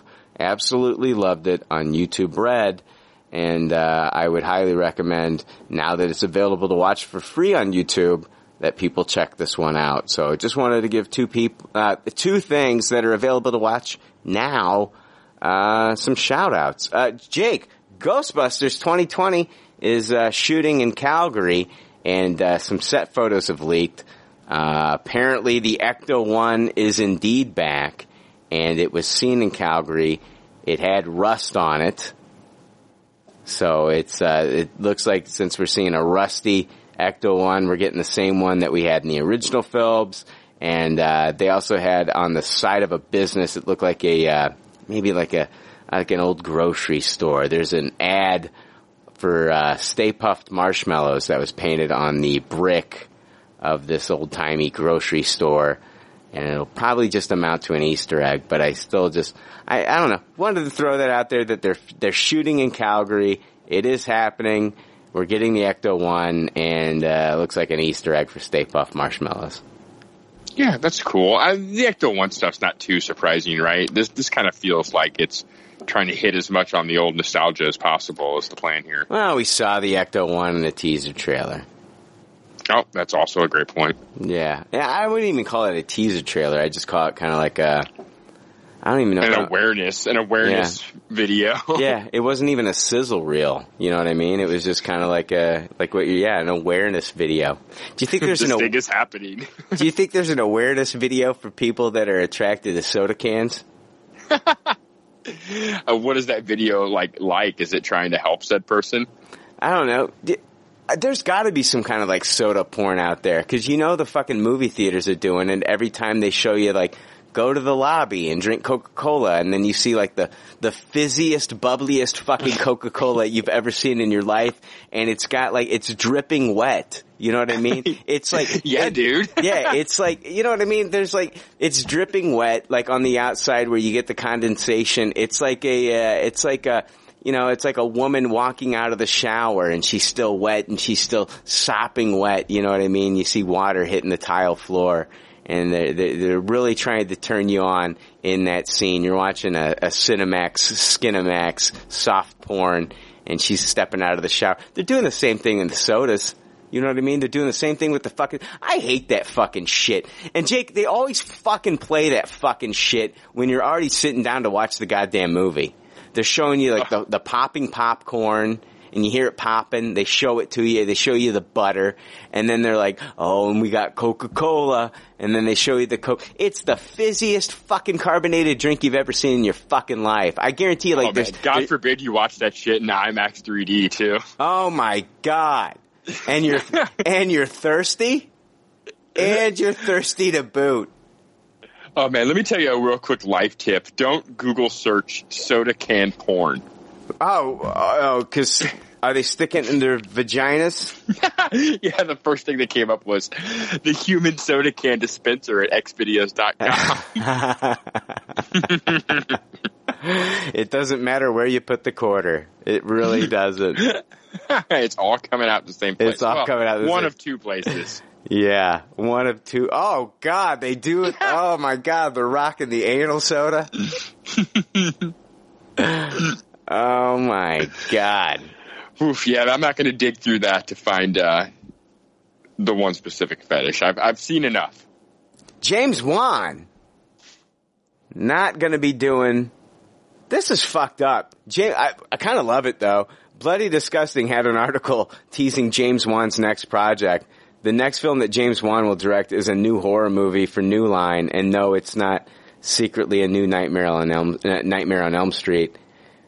I'm gonna finish this article, but Jake, here's the thing. It's like, you would think that Warner Brothers would have, like, locked this guy up and had him chained and writing and directing Aquaman 2 right now, right? Yeah, much like Patty Jenkins. Like, oh my God, someone else made a successful DC movie. Yeah. Let's trap him in the cave. Well, what's crazy too is that, well, I guess this is not that crazy. Marvel can get away with it. I feel like DC doesn't have anything right now other than that people are really excited for, other than, let me throw these out there. Wonder Woman, Aquaman, and Shazam. Those are like the big three movies in the last few years that audiences have kind of connected to. I think the uber nerds are excited for James Gunn Suicide Squad, but I think that's like none of the masses know about that. Well, it's like James Gunn is doing that before he's doing Guardians of the Galaxy Volume 3. That's a great example, though, now that I think about it. It's like Marvel couldn't even pull James Gunn away from that project first. Like, he's doing that. You know what I mean? He's doing fucking Suicide Squad, the Suicide Squad first, before he's doing Guardians of the Galaxy Volume 3, which was supposed to be part of the Phase 4 lineup, Jake. Not part of the Phase 4 lineup. Yeah, it definitely has to throw a wrench in the works, because Gunn seems like he had it really, like, planned out time-wise as far as when and where these movies took place, like, kind of, and along with the releases. So it'll be interesting to see what we're even doing in Guardians 3 now. Well, what's crazy is, like, Marvel can get away with this for the most part, like, as far as, like, Taika Waititi, like, not doing a Marvel movie right away after Thor Ragnarok. It's not like he has to fucking get back out there and do another Marvel movie. They've got plenty of other fucking stories to tell. The Eternals, Black Widow, Doctor Strange, You make a great point. And not only that, but it's not like Thor won't be showing up in some of those either. Right. So even without Taika Waititi, it's not like you're putting Thor on some indefinite pause. Yeah. So Taika, in the interim, before he even starts, Love and Thunder, Thor 4, is doing Jojo Rabbit, and he's released, like, he had a secret project which they're finally talking about this week. Did you see that? Taika's secret project. It's a sports movie. I believe it's let me look this up. I'm sorry I don't have this ready, guys. I think it's a... Were you about to tell me Jermaine Clement's in it? No. Oh, okay. No. Damn. I thought I heard you almost say his name. No, Taika Waititi is doing I think it's a soccer movie. If you're in Europe, you call it football, but we call it soccer over here. I know, you're right, I'm wrong. You're right and I'm wrong. It's football. It was football first there. I get it. I'm American. I'm sorry. That's what we do. Oh yeah, Waititi's. Here we go. Let me get back to this. Next Goal Wins. Next Goal Wins is Waititi's next movie, and I believe it's what is it? Is it based on the 2014 British soccer documentary from directors Mike Brett and Steve Jamieson. Yeah. Next Goal Wins. Waititi wrote. This is from Dark Horizons. Waititi wrote the screenplay with Ian Morris. And the story follows the national football team of American Samoa as they attempt to turn around their disastrous record and qualify for the FIFA World Cup with the help of new coach Thomas Rongan. Garrett Bash, Jonathan Cavendish, and Andy Serkis will produce the film. So, 2 movies in the interim, which kind of blows me away that he's able to do that, which is pretty awesome because it feels like the Russos couldn't even get away with this, with Marvel, being tied up and doing all these, with the Avengers movies back to back. And here's Taika knocking out 2 fucking movies in the interim before he starts Love and Thunder. And James Wan, though, is he's like, you'd think that Warner Brothers would be like, dude, you gotta start Aquaman 2 right now. And to keep people excited about Aquaman, because they know it's going to be a while before they even start filming the next Jason Momoa Aquaman movie, they're coming out with a horror movie called The Trench that deals with the monsters that were featured in that movie in a horror kind of like in a horror film that doesn't feature superheroes, just probably regular people being terrorized by these trench creatures. It's crazy, but Juan teased on Facebook. There's been a bit of speculation as to what my next project is. All I'll say is I'm super excited to go back to my indie roots with this hard R thriller, an original horror idea, not a reboot, remake, or anything based on an existing IP, with old school practical effects and no giant blue screen sets. That's all I'll say for now. So, that's cool. Wow. Yeah. Good for him, though. Yeah, and that just sounds like a kind of a... isn't Aquaman 2 already set, for a day? It's not too far off. It's 2020? I'm Googling this. No, you are way off, dude. They might be filming in 2022. Yeah, they might be filming in 2020, but it'd probably be the end of 2020 if they are filming then. They're saying it's Aquaman 2, directed by James Wan, December 16th, 2022. That can't be official. So they'll probably start filming at the end of 2020. If that is official. Here's an article from 4 hours ago from The Wrap that says they were supposed to start filming already, but Momoa is busy protesting the construction of a giant telescope on land considered sacred to Native Hawaiians. Oh, wow. Sorry, Warner Brothers, we can't shoot Aquaman 2, he wrote in an Instagram post, because Jason got run over by a bulldozer trying to stop the desecration of his native land. Wow. I think that's just trying to get attention to that cause. I don't think that they have any...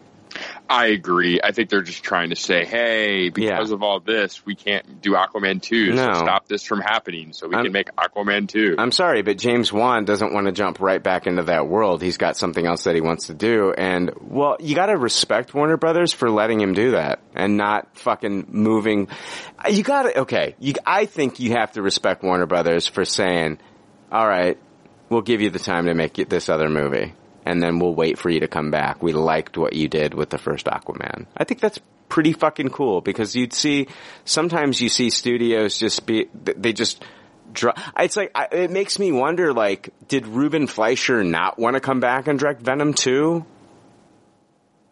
Yeah, that is interesting. And usually when that's the case, you kind of instantly know why. It's like, well, I'm going to do this passion project, or I got signed on to this bigger franchise, right, or whatever. And it's hard to imagine they would be mad at what he did. I don't think anyone expected Venom to be kind of the financial runaway that it was. Right. So I don't know. I mean, it leads you to think if maybe they were like, okay, if we're going to do this again, we're not dealing with this guy again, type of thing. Yeah. I know he just did the Zombieland, but like that, now that that's done, like now would be the perfect time if he were to come back just to announce him. Yeah, he's returning. Michelle Williams is coming back. I saw that announcement. She's coming back. Yeah, I'm not surprised. I think you kind of need her. Yeah. News from Variety. Amazon boards Simon Pegg, Nick Frost series, Truth Seekers. Truth Seekers, a comedy horror series about...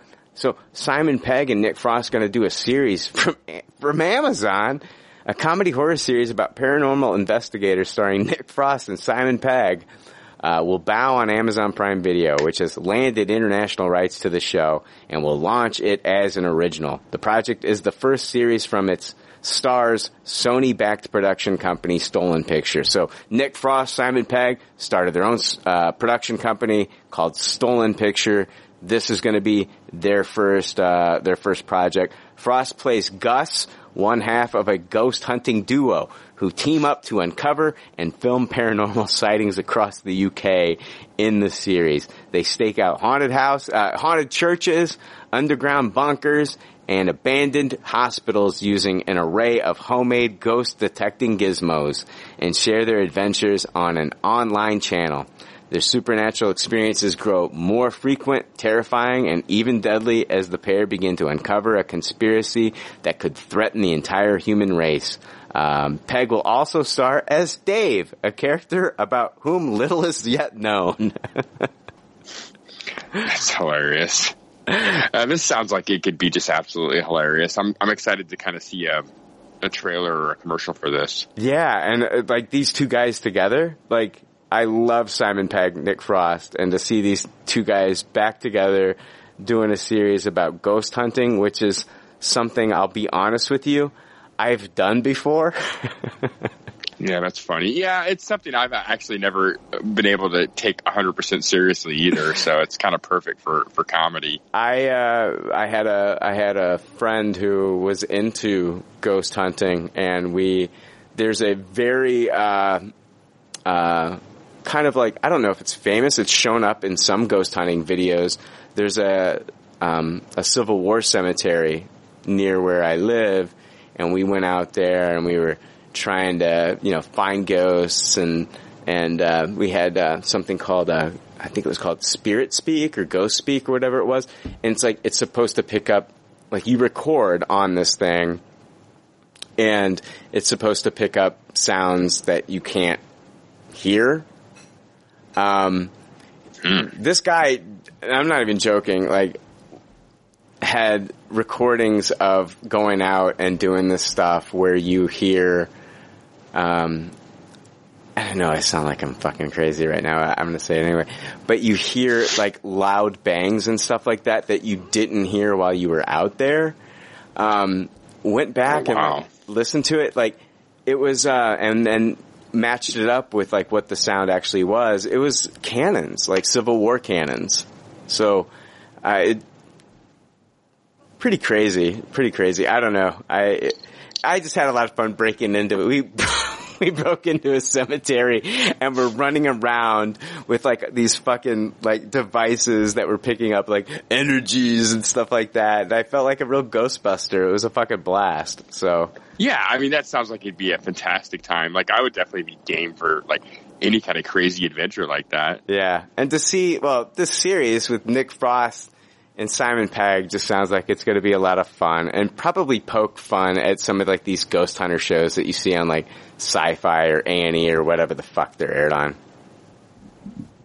Right? Yeah, and I like those are exactly the type of shows I was thinking of when you were talking about this show, like kind of parodying, and I've always kind of eye-rolled, been very skeptic of those kind of shows, so I think this could be very ripe for comedy. This news comes from Collider. During an earnings call with investors on Tuesday, Disney chief Robert Iger announced that the studio is developing reboots, reimaginings of family-friendly hits such as Home Alone, Night at the Museum, Diary of a Wimpy Kid, and Cheaper by the Dozen. So, we found out also, I just want to throw this out there, that pretty much every Fox project has been scrapped, except for, I believe, Avatar films and Planet of the Apes. So they are going to go ahead and do more Planet of the Apes movies without Matt Reeves, who's working currently on the Batman. But, yeah, Home Alone, Night at the Museum, Diary of a Wimpy Kid, and Cheaper by the Dozens. And these are going to be going straight to the Disney Plus service. Yeah, I found this to be very weird news. Because most of these franchises, I mean, other than like Home Alone, are pretty recent franchises to be already rebooting, which was kind of the weird part to me. Yeah, but Diary of a Wimpy Kid was the movies, and here they would be doing a series, which, like, I'm fine with a Diary of a Wimpy Kid series. You know what I mean? Or a Night at the Museum series. But a Home Alone series? Yeah, like how do you get past the initial concept? Like that seems like you're really milking the cow at that point. Yeah. I mean, what are you doing in a Home Alone series? Like, are you killing off the parent so he's permanently home alone? So you have the series?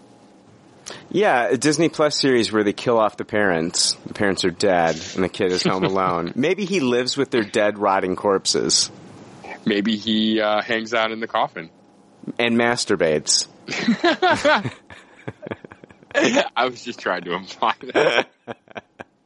I just wanted to take it a step further and remind people that earlier in the episode I posed the question of, are there people out there who enjoy masturbating in coffins? Is that a fetish? Is that a real thing?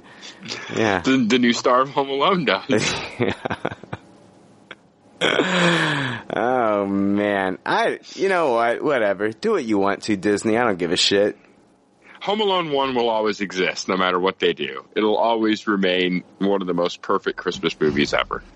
Yeah, it's a great fucking movie, man. See, the thing is, it's like, you gotta, like, it's gonna be hard to top, Daniel Stern and Joe Pesci as far as, like, the criminal element in the Oh, yeah. Every aspect of that movie is almost impossible to recreate, right?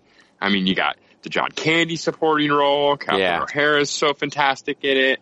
I think it's low-key one of John Williams' greatest scores of all time. Do you want me to, yeah, John Williams. Oh, my God. Yeah. There's a John Hughes movie, too.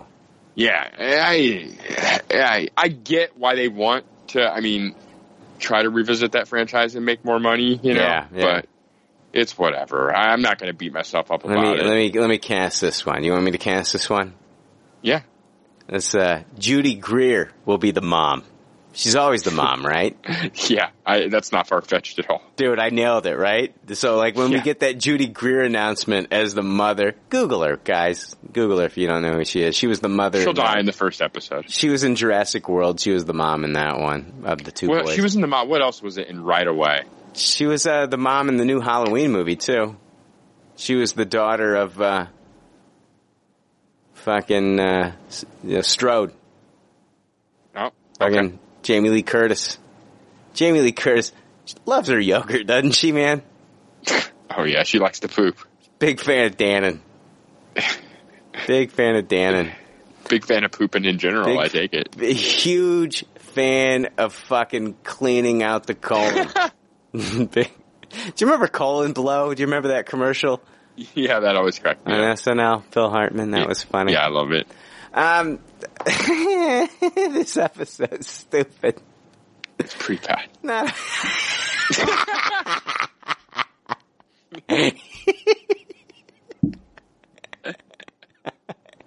You can't make chicken soup out of chicken shit, can you, Jake? No. You know, I kind of even like. What news was there this week too? I kind of knew this. Oh, dude, there was some shit news this week, man.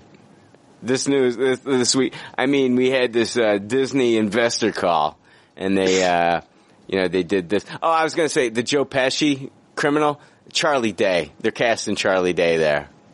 Oh, that would be good. I almost don't want to see. Your casting is too good. I don't want to see any of the people wasted on this pile of shit. It's Disney Plus, though. They're going to throw money like a motherfucker at this one. Yeah. Oh man, Charlie Day in the Joe Pesci role makes me want to watch. Yeah, I know. I'm telling you, man. That's why it's like. Come on. Why am I not like a casting director? Because I would fucking, you know what I mean? I think I would fix at least 75% of these fucking movies.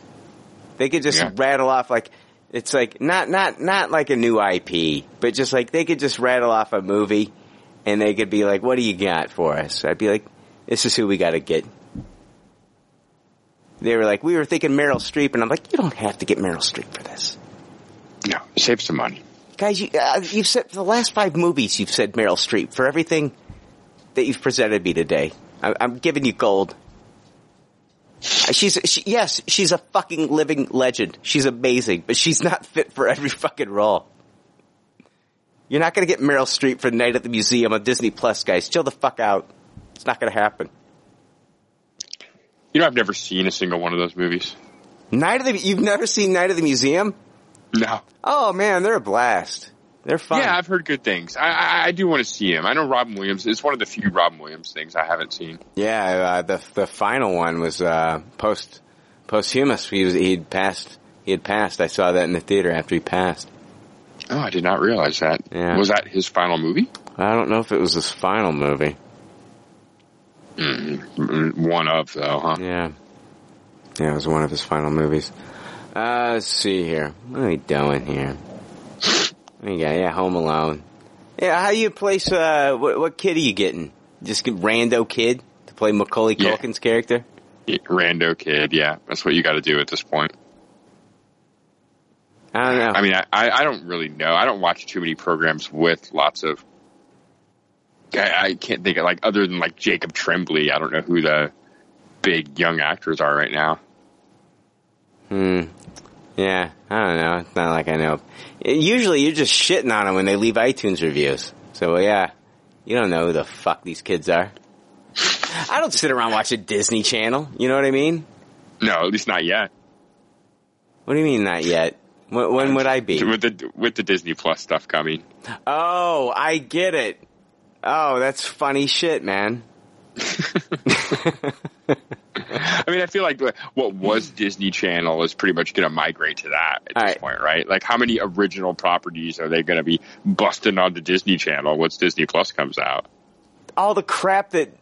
I think all the quality stuff's going to be on Disney Plus. You're still going to get, like, the Sweet Life of Zack and Fucknuts on whatever the fuck. You know what I mean? You're going to get that... You know what I mean? You're going to get that crap on the fucking Disney Channel and Disney XD. I don't think you're going to be...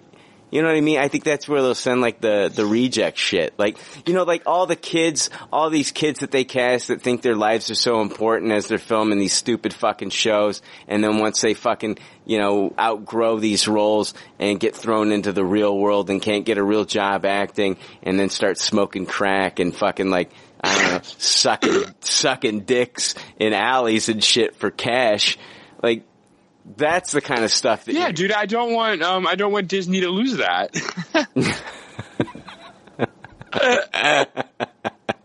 It's a proud truth. Can you imagine being a child actor? Hold on, here's the thing. Can you imagine being a child actor, Jake? And here's the thing, child actors, and the show revolves around you. The whole show revolves around you as this child. You're not fucking like, the one fucking Winslow daughter that nobody fucking even knew her name on All Family Matters, you know what I mean? That fucking disappeared in like the 7th season and they never even explained why she left the show. You're an important, integral part of the show. You're like a main part of the show, this child actor. And then for whatever fucking reason, you know what I mean? Like whether it be like, you know, you grow up and you're not as cute as you once were. Cause like, look at the kid from Jerry Maguire, right? That kid was fucking adorable, right? The little blonde kid with the buzz cut and the glasses. Yeah. Fucking adorable. Have you seen him as an adult? Yeah, it's not good. Looks like, you know, remember when fucking, Jeff Goldblum turned into The Fly?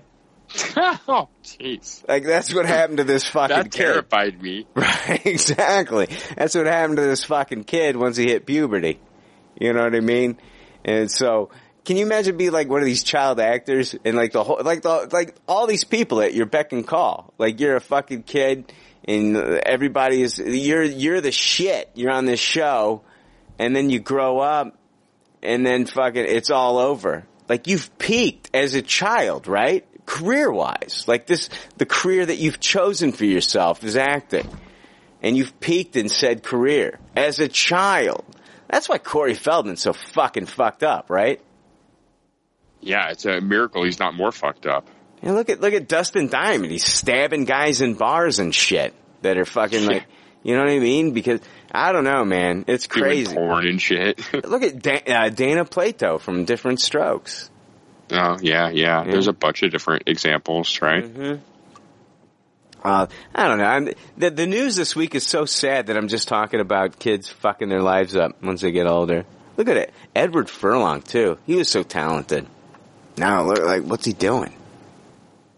Yeah, not shit. He's like, you know what I'm gonna do? I'm gonna look like the fucking comic book store owner in The Simpsons when I get older. That's what happened. Wow. Yeah, what? Brutally honest on this episode.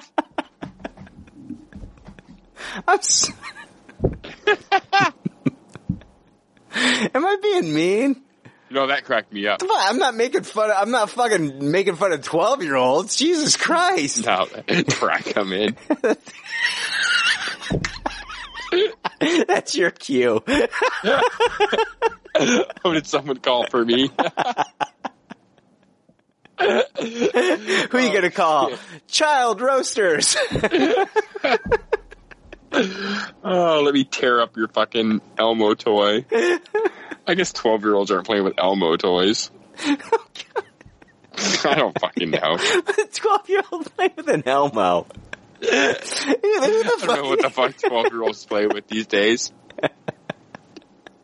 I was Probably video games. Right? I was playing, dude. When I was 12, I was playing with my dick, man. It was like, fucking, yeah, you're probably right. That was the age when it was like, I don't know. Before that, it was like, it's like I'm laying on the carpet and like, oh man, rubbing up against this feels pretty damn good on my blue jeans.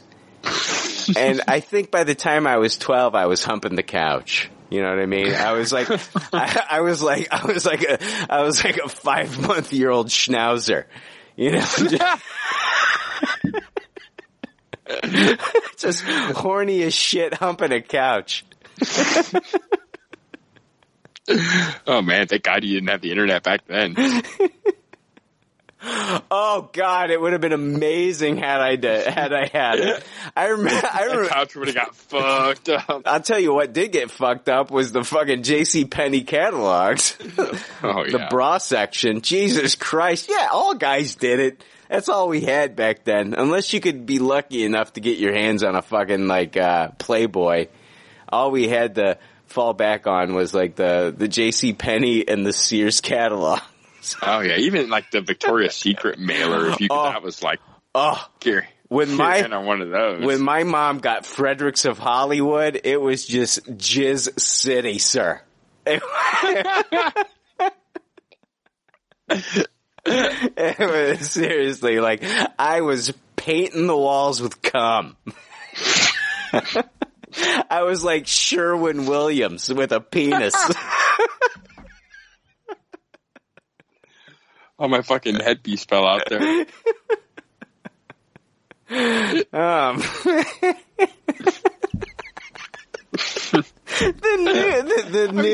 This is kind of news. It's news. It's news to our listeners. Ask now, ask how, ask Sherwin Williams. Yeah,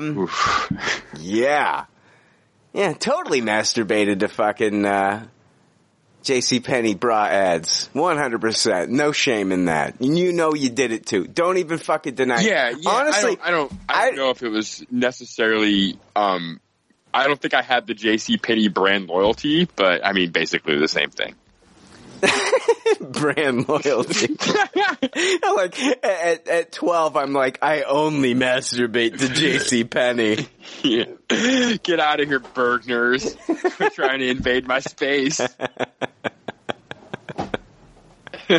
No, I am all of, oh my God. I couldn't tell you how many times I fantasized about the Price is Right models as a child.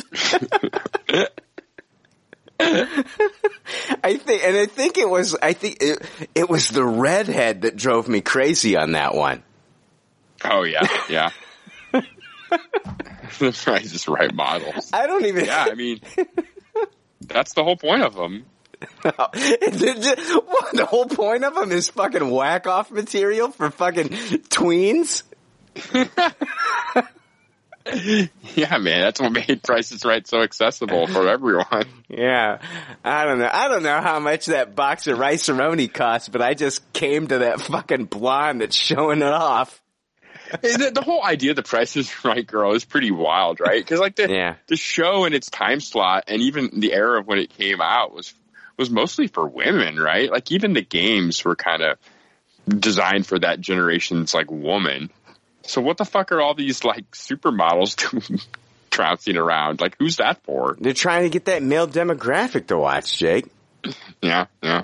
Guess that's true. Oh man, remember Vanna White? Oh yeah, she's still doing her thing. I know she's still rocking, man. But you know what's fucked up is like back in the day, she actually had to turn the letters. Remember that? Oh yeah. Now it's just all like she just touches it. They don't even really need her there. They don't even need her there. It's like all touchscreen now. Yeah, that's wild. Yeah. Oh man, I used to have a thing for Vanna White too. Oh yeah, definitely. Who didn't? Oh my gosh. Yeah. I don't know. Kind of fucked up. We're talking about how old's Vanna White now? Like 60?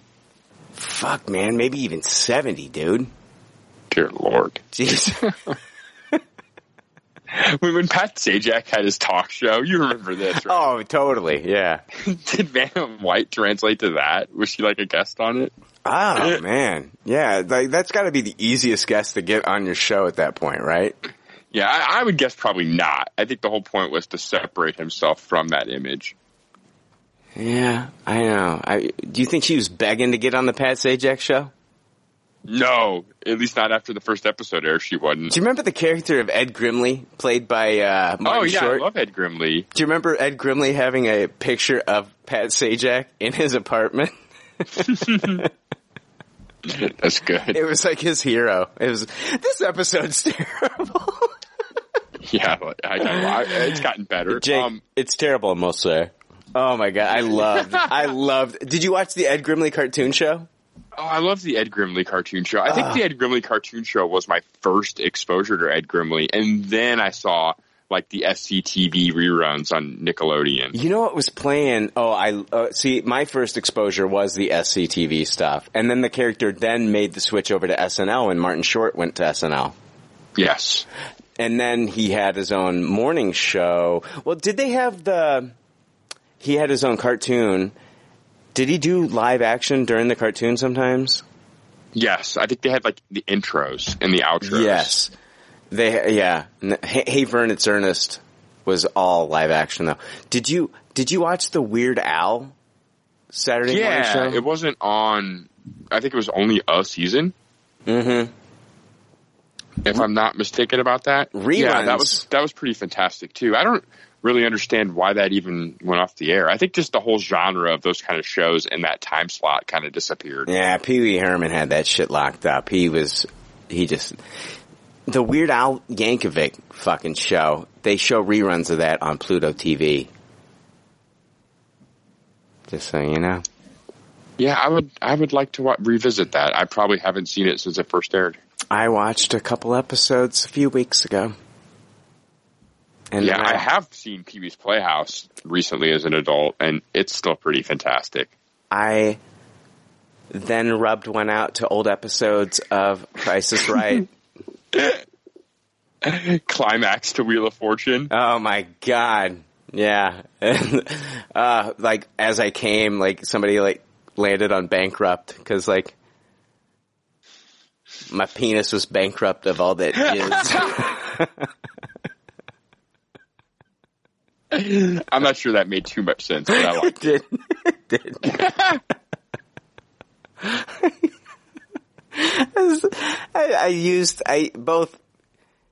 It was like emptying out the account, emptying out your debts, and that was like, I was emptying out my balls.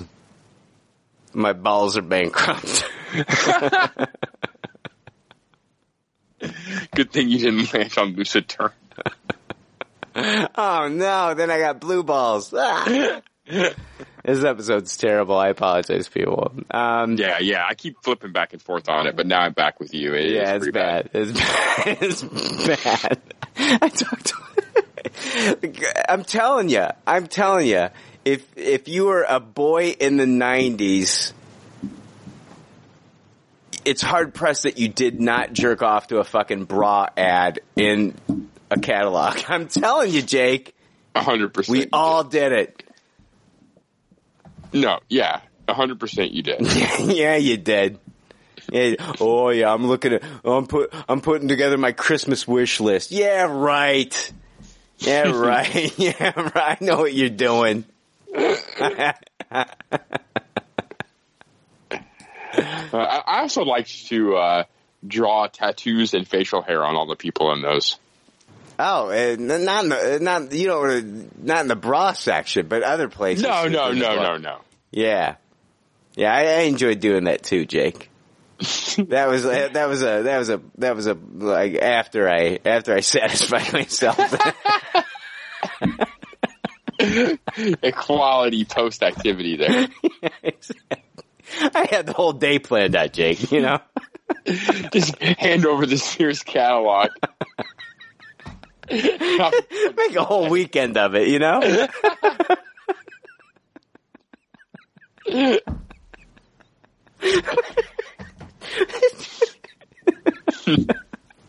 Oh my God. Oh man. Yeah. That's funny. It is crazy though. Like, yeah. The lengths you had to go to. Oh God, for masturbation material compared to now. Totally. Kids have it so easy these days, man. Sometimes I would have to. I can watch it right now in seconds. Dude, sometimes, listen to this. Sometimes I would have to use my imagination. Oh. I know. It's fucked up. It was taxing. I'll tell you that much. Took a lot of... Oh, man. Whew. And just the idea of, like, you'd actually, even when you got a movie, you would have to, like, fast forward through dumb movies. Yeah, and that's the thing. It's like you could, and then, like, you'd have to, like, rewind. Sometimes the scenes were very short. So you'd have to rewind it. Like, who wants to do... I just want to loop this shit. You know what I mean? Yeah, that would get very awkward at certain times, too. Like, when it was like, oh, now I'm fucking masturbating away during a non-fucking sex scene. Yeah, exactly. Yeah, I know. It's like I was literally just watching Sharon Stone, and now I've got to watch Michael Douglas talk about whatever. That's not cool. And it wasn't like you could just pause a screen like in today's day and age. You'd pause it and you'd get 3 giant white lines across everything. Yeah, you were lucky to get a nipple in that. And like, I wanted to see some movement, some action. You know what I mean? Yeah, exactly. I think the pause screen would have worked back in the day if it would have been at least a clean pause screen. Sure. If you would have been able to pause it on like, on the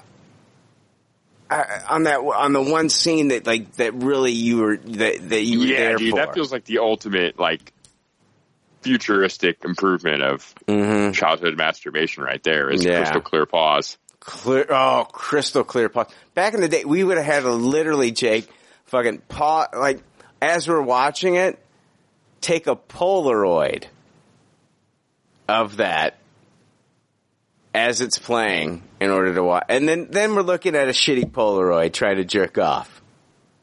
Yeah, I mean, been there.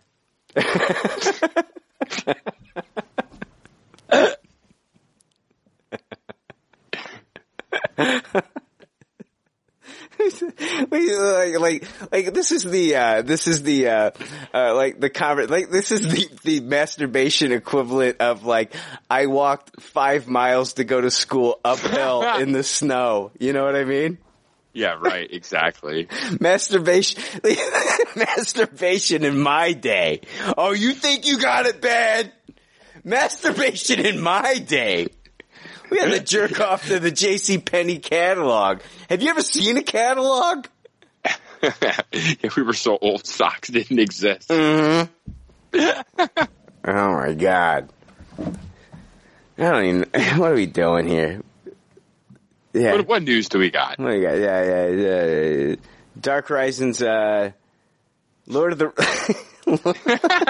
I started laughing because we started doing the show again. Well, I know. It's like we gotta go. So surreal. Fuck, we gotta go back to the show. Like, yeah, I don't know. Been having the fun little trip down memory lane talking about masturbating. It was fun. It was fun. You know, ooh, it's taboo. Taboo to talk about masturbation. It's not. Everybody does it. You ladies are flicking the bean too. You're fucking playing with your little meat puppet down there or whatever you do.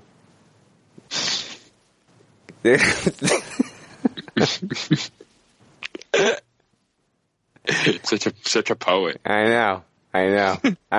When Jodie Foster at the end of Contact, when she was talking about they should have said a poet, she was talking about me. I think you're right. Yeah, Lord of the Rings TV series that's in development. Tolkien scholar Tom Shippey was talking about it, and he said that he believes Amazon is targeting a 20-episode first season.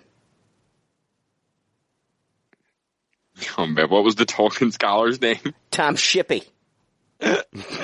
Finally someone more boring than the 12-year-old we're talking about. Shut! You stop it! This kid is never gonna listen again. I bet the 12-year-old's seen more action than the Tolkien scholar. Yeah, that's probably true. See, you might have been this kid's hero. I can be your hero, baby. What? I bet he loves me even more now. I doubt it. I think he probably tuned out. He didn't even get to listen. He doesn't even know who Vanna White is. I guarantee he's probably Google searching Vanna White right now. Yeah, thank us later. Mm-hmm. Oh man, you got 20 episodes. 20 episodes, Woof. Right? That's an undertaking, isn't it? Yeah, that's hefty. When you hear that, it's hard not to think of like the problems with American TV that a lot of these streaming shows have kind of eliminated, right? I think for the most part, it's been a good thing taking these 20 to 26 episode seasons and cutting the fat down to, a 6 to 12 episode season. Yeah. And we've even seen, I read an article recently saying that Fox is considering for their series trimming them down to about a 10 episode season for those Fox shows, which I think is a great idea. Like, as far as like, it seems like some of these networks are so worried that you're going to go somewhere else and watch something else that they're like, okay, you like The Blacklist? Well, I'm going to give you 20 fucking episodes of this thing. So we got you locked up for the next 20 weeks. Yeah, right. I guess that's the whole purpose of the long season. The story just suffers so much, and it only really works with these one and done kind of procedural shows anymore these days, in my opinion. Yeah. And so, yeah, I really like a tighter story. Not that I don't like filler episodes and things. Like sometimes filler episodes can be some of my favorite episomes in television series. Sure, they can do stuff in filler episodes that they sometimes can't do with like the main continuity, right? Yeah, exactly. Sometimes it's fun to kind of step away from the main story and just do pure character exploration. Sure. And I feel like that becomes a bit more difficult when you really tighten down the hatches on the episode count. Mm-hmm. But I still think 20 plus episodes of anything a season is too extreme. Yeah, it is. Like, that's, God damn it. Here's the thing. It's one of the reasons that I'm not, in today's day and age, this was not a problem 10, 15 years ago. I was watching 20 plus episodes of Smallville on CW. That was no problem for me. I actually enjoyed it. But in today's day and age, when we've got streaming services where something new is released every week, and not only will they release one episode, but they'll release the entire season of Glow in one fucking day, I think our attention spans only a lot for maybe 10 episodes anymore, Jake. I don't know if we're there. For me, I'm not talking about my fucking parents or some fucking retired couple in, Bradenton, Florida. I'm talking about younger people that, I'm there, dude, I'm there for 10 fucking episodes. I don't know if I want to fucking put up with 20 episode seasons and shit. Yeah, I agree with that. And I also think another argument is there's something to be said about maintaining kind of that pop culture it factor. And I feel like 20 weeks of being like at the top of, everyone's focus and attention is just too much for anything to ask for. Holy shit, yeah. Can you imagine fucking season 8 of Game of Thrones being 26 episodes?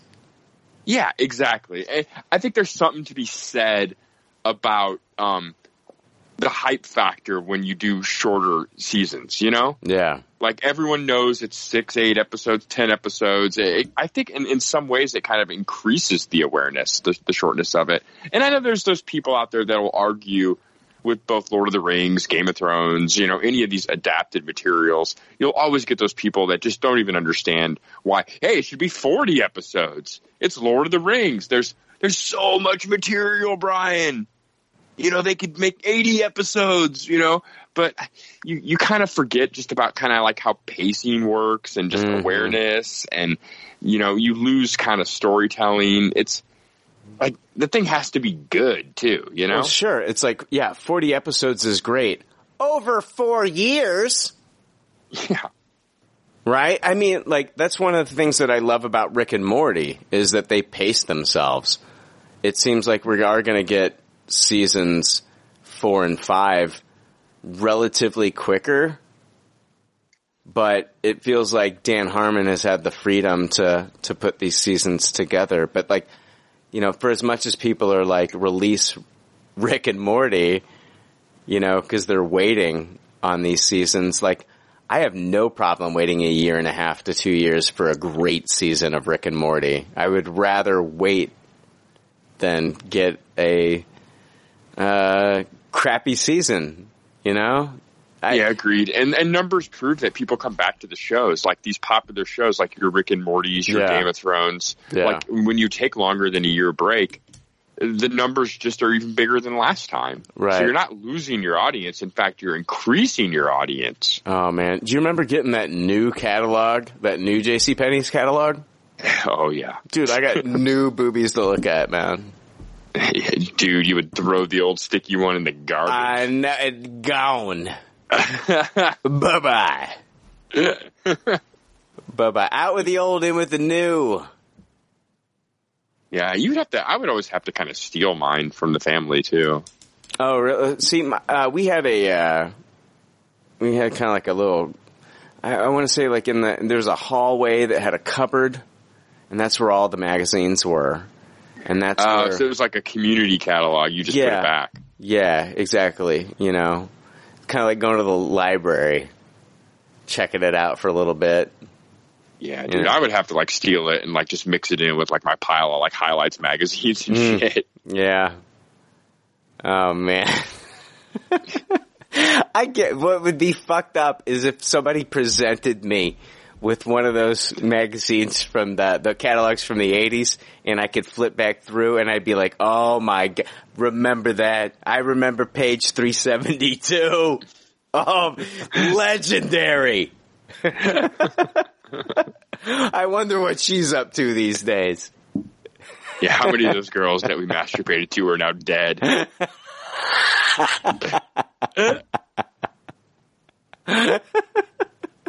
I'd argue probably most of them. Where does it, like, how, like, where in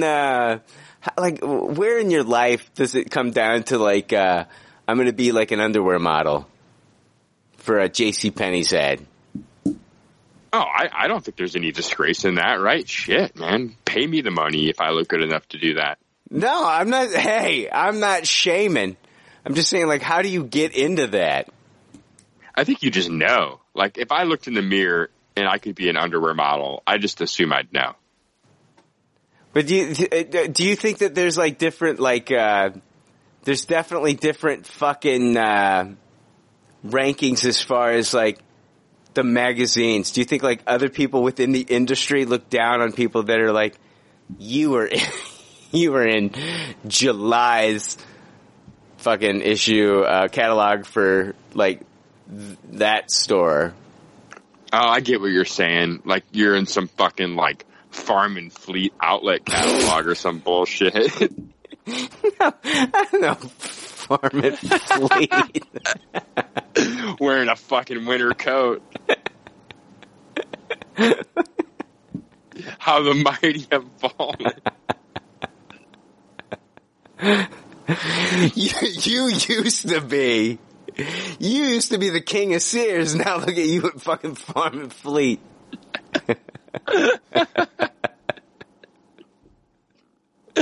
Oh my God. I can't believe we're talking about Farm and Fleet catalog now. Does anyone even know what we're talking about? Is that a local? Farm and Fleet, yeah, it's like I don't know. How do we? It's like a Kmart, but like a more rural Kmart. Very kinda. rural, yeah. But if you want to buy like bulk cheese balls, they got them there. Oh man, I bought a lot of fucking Return of the Jedi toys at the old Farm and Fleet when I was a kid. Oh, they had them there? Yeah, man, they had like racks of them. Yeah, I didn't know that. I was going to KB stores. Yeah, they had a pretty good. We went to Farm and Fleet for all my Pinewood Derby stuff too. Oh, Pinewood Derby! I was in the Pinewood Derby. I did that stuff. Yeah, I remember the fucking kids where it was so obvious their fucking parents did everything. Oh fuck yeah, fuck those kids. Fucking cars in a fucking briefcase and shit. Yeah. Man. Oh man, yeah, those were fun. I still have my old Pinewood Derby car. Oh, do you? Yeah. Yeah, mine was silver and it had a silver driver. Silver. Oh, that's awesome. Yeah. Mine did not have a person in it. Yeah, it had a steering wheel, but I did not put a person in it. Yeah, mine had a little guy in it. I used to work out at the mall, and they used to have Pinewood Derby contests out there. And there was a guy that was so into it that he would have his derby cars. He had a semi on a string, and he would roll it on the ground with his cars in it, like it was actually pulling up to the event. Oh boy. Yeah. That guy never got laid. That guy never masturbated to a fucking JCPenney catalog. No, like a real man. If he did. Like a real man. That's what real men do. Oh man, Pinewood Derby. That's crazy. Yeah, do kids do that anymore? Yeah, I don't know. Why even fuck with that, man? Now you can get those fucking sweet-ass motorized cars. Yeah, it's true. Wesley Snipes is joining the cast of Coming to America too, Jake. Yeah, I saw that. Yeah, in the new film, Akeem is about to become king when he discovers he has a long-lost son in Queens and set off to find him. Snipes will play a new character named General Izzy, who rules a neighboring country to Zamunda. And then James Earl Jones is returning, as well as John Amos, who played Mr. McDowell. And he was also that's awesome. He was also the father in Good Times. Am I the only one that thought as soon as the Blade 3 announcement, or not Blade 3, but the Blade reboot announcement happened, Wesley Snipes was like, oh shit, I guess I better get a job now. It ain't happening. Signing on for a movie. Do you think that, okay, I still think like they might sign him on to do something in the Marvel movie.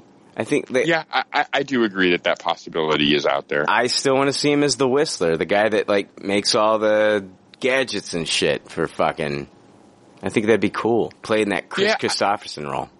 I think now that we've seen the, I guess spoilers, I won't even put it in context, but the J.K. Simmons stuff happened.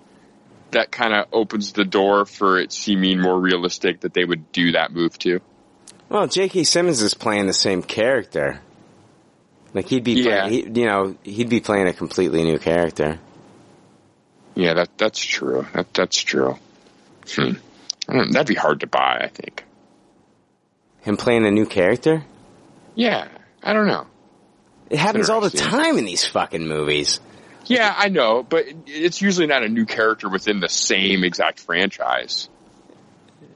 Sometimes it is. I'm trying to think, like, off the top of my head, like, you had Christopher Reeve on Smallville. Yeah, that's true. That's true. I get what you're saying. That kind of thing does happen. It happened a lot in that show. Yeah, it happened a ton. Like, Linda Carter, she plays the president in Supergirl, which I know, she was Wonder Woman, so it's not like it's a Wonder Woman series, but... Yeah, it happened in, like, the last Ghostbusters reboot, right? Yeah, I don't know. Who knows what they're going to do? They might not do anything with Wesley Snipes. Who knows? Yeah, I wouldn't be opposed to it. I wasn't trying to say, like, that would suck. It just does feel like Wesley Snipes has been kind of beating the drum about wanting to still do it for a long time, and then the second something else happens, it's, weeks later, he's doing a movie. Yeah, that's true. Last thing I remember him in was, like, one of the Expendables movies. Yeah, I don't think I've seen him in anything in a long time. Yeah. I don't know. What do we got here? Marvel news. Marvel news, people. I'll play the bumper. Hold on, I'll play it.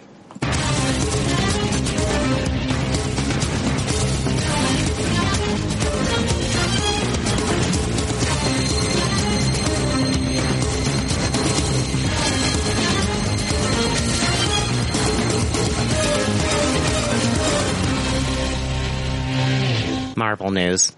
Andy Serkis going to direct Venom 2, Jake. Yeah, it's interesting. We talked about this kind of already, wondering if it would happen. No, we talked about it within those 2 hours that never were aired. Oh, so yeah, we've never spoke of this before. Yeah, I mean, this is interesting. He's not going to be doing anything other than directing from what we've heard, like not even any mocap or anything. So, I don't know. The only other thing he's directed, to my knowledge, is that other Jungle Book movie. He did Breathe, Don't Breathe, which was the Scott Lang film. I did not realize that was directed by him. Yeah, it was his first directorial movie, and then his second one was Mowgli, Legend of the Jungle, which was a direct to Netflix after Warner Brothers wasn't able to, I guess, get it released theatrically. And I guess it just didn't make sense after the Jungle Book came out. John. Yeah, I think they could have. I think they made the decision not to. Yeah. Just based on how much it would cost to, promote it with what it would make. Probably a smart move. Is this a good fit? Is this a good fit? Venom 2. Yeah, I think so. I think it might draw a little bit of awareness to it. I think they just wanted to fucking put someone in the fucking seat here and get this thing moving as fast as possible, honestly. If Serkis was ready to go, here's the job, let's go, is kind of what it felt like to me. I was like, I think to myself, getting Serkis in there with these scenes of, these symbiotes, these monsters fighting each other, if that's what we're going to get here, is, Venom versus Carnage, which they kind of teased in the last movie. I think this would be a good guy to get involved in this project. We'll see. Yeah, I agree with that. That's smart. And like, he's going to know where to point the camera for maximum impact when it comes to putting in, you know, post CGI characters. Like he has very much an eye for that and experience for what it takes on both sides there. Yeah. I agree with that. He's definitely not the worst fit for this. Yeah, it'll be interesting to see what he does. It'll be interesting to just see what this movie does after the kind of unwarranted popularity of the first one. Yeah, I was thinking, like, you know, even I wonder what Tim Miller, you know, the first director of Deadpool, could have done with this series. He'd be another good one. Interesting choice to explore. Yeah, that's not bad. Like, I feel like he could have some really bombastic, kinetic action sequences. Like, I guess that's the one thing. Like, Serkis is going to know how to best, like, film for the mocap, but is he going to be able to do, like, just white knuckle kinetic comic book movie action sequences? Yeah, we'll see. I mean, there was a lot of, it's really hard to say as far as, like, taking his two other movies into account here. You know, was it Don't Breathe and then Mowgli? Yeah, neither are really, you don't really think of either. Do either of those movies even have an action sequence? I mean, maybe something on a smaller scale in Mowgli, but Don't Breathe is pretty much all suspense from what I know. I mean, this guy has been around, though, as far as, like, being around the sets on these Marvel movies. I'm sure he's picked up a little bit here and there. He was on the set of Age of Ultron first, and then he was in Black Panther.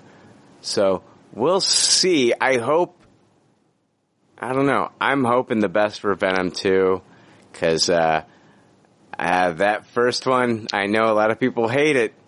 I kind of love it. Yeah, it was a lot of fun, but one of my least favorite parts of that movie was how much of a clown Woody Harrelson looked like playing that role. Yeah, he looked like Sideshow Bob in The Simpsons. Yeah, so I am pretty nervous about how that's going to all pan out and look. Yeah. I love Woody Harrelson, but I'm just still not buying him as that character. Yeah, we'll see. We'll see. But, dude, he was a fucking great villain in that War for the Planet of the Apes, man. Yeah, that's true. That's one of the best performances he's done in one of these blockbusters in a while, though. Like, I don't know. Most times Woody doesn't do much for me in these big, like, I didn't much care for him in Solo. Yeah. I don't think so. I don't know. It's not like I'm sitting around reflecting on the performance that he put on in Solo. But I think, like, we'll see. What new movie is he gonna be in? What was it? It's that new fighter jet movie with Alex Screen. Oh, we talked about it. I can't remember. Fucking, what's his name's in it? Patrick McFlurful's in it. Oh, God. Good old Patrick McFlurful. Dude, Patrick McFlurful. And, Kenny Stockenfluck is in it as well. I'm making up names. These are not real names. I'm making up. Oh, you God. don't say.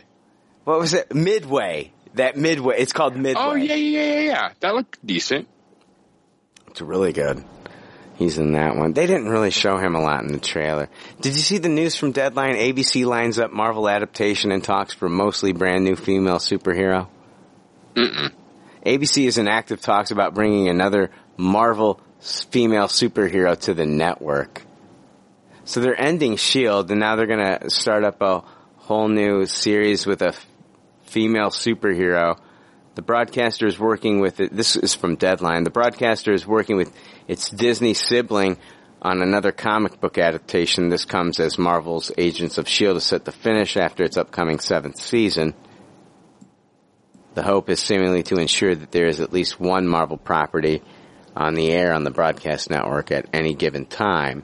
However, it's not clear whether the adaptation is being lined up for the broadcaster's traditional development season or will be developed off cycle. That's interesting. I kind of thought that they would just wash their hands of having Marvel stuff on ABC. Honestly, I'm a little bit surprised by this. I was hoping that they would have. Right, because it seems like Agents of S.H.I.E.L.D. is, even though it's connected to the MCU, won't be anywhere near as connected as the stuff we're getting on Disney+. I think Marvel at this point is kind of like McDonald's when it comes to hamburgers. You don't need to remind people that you sell hamburgers. It's not like people have forgotten. I don't think that you need to have this series on ABC to remind people that Marvel is still a thing. Yeah, I agree. It's not like whether or not an ABC show exists depends on whether Marvel is relevant or not. Right. Like that is pretty crazy. It's just like, do you have to have an ABC? We'll see. We'll see what the character is that they want to. I don't know. Honestly, Jake, I feel like I don't care about any character that they bring into like ABC. Like all the Marvel stuff that I want to see is the stuff that's been connected to the MCU that I'm going to be able to watch on Disney Plus. I want to watch WandaVision. I want to watch Loki. I want to watch, Falcon and the Winter Soldier. That's the shit I want to watch. I don't give a fuck about I didn't give a fuck about Agents of S.H.I.E.L.D. to begin with, after I stuck with it until nearly the end of the second season. And I watched 3 episodes. Yeah, I was maybe 3 or 4 episodes away from finishing the second season. I was like, you know what? I'm out. I'm tapping out.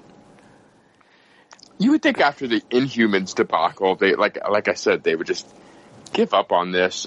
This feels just like Jeff Loeb, right? Because I don't think Jeff Loeb has much influence on the Disney Plus stuff. I think it's him trying to kind of do his last flexes as far as doing Marvel Entertainment too here. Yeah, he's doing Marvel TV. I know. Is he involved at all in like the Cloak and Dagger stuff or the Runaway stuff? I believe yes. Yeah. Yeah, and I know Cloak and Dagger, I'm pretty sure I read somewhere it got renewed for a 3rd season. Yeah, they're crossing over with Runaways. I read that as well. I've read that that's actually increased in popularity since the last season, so that's good to hear. I'm actually surprised that was able to find an audience. I didn't stick with it, but I really liked what I saw. The one time I had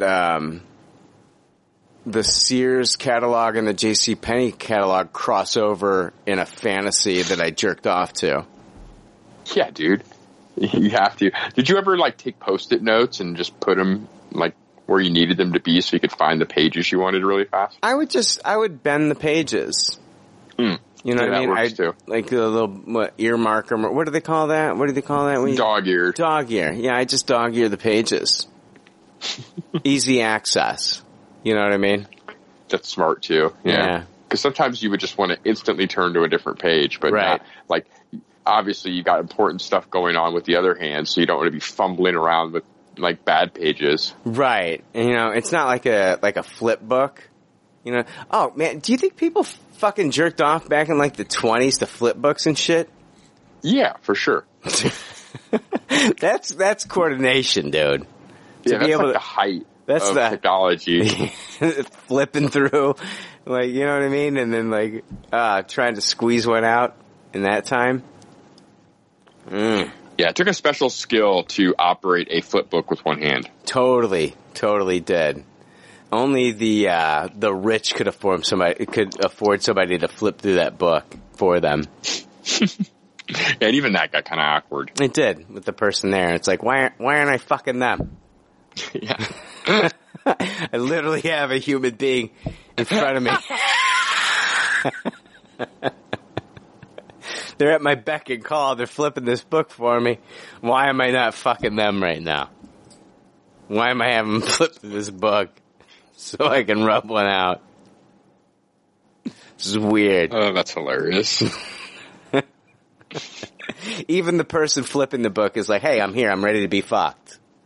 Like what? Like why? Why is this not happening? What, I gotta start over and flip it again? Yeah, I gotta flip it again? Huh? You could be flipping me over right now. Huh? I got fun on both sides of my body. You could be flipping me over, fucking me like a weird pancake on a griddle. Jake, I don't even know what I'm saying. You know, let's just end this shit. How about that? Yeah, How does it sound? I'm down. This one's been a little bit of a disaster. A little bit. You've scarred a 12-year-old. And that was like the height of the episode. That was the best. Like it doesn't get any better from there.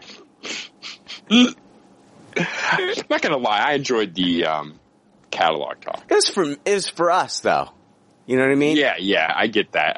Whatever. As far as entertainment value, it's kind of lacking. It's for us. That was for us. Like, if you people were along for the ride and enjoying it yourselves, that's fine. We didn't do it for you. It was all for us.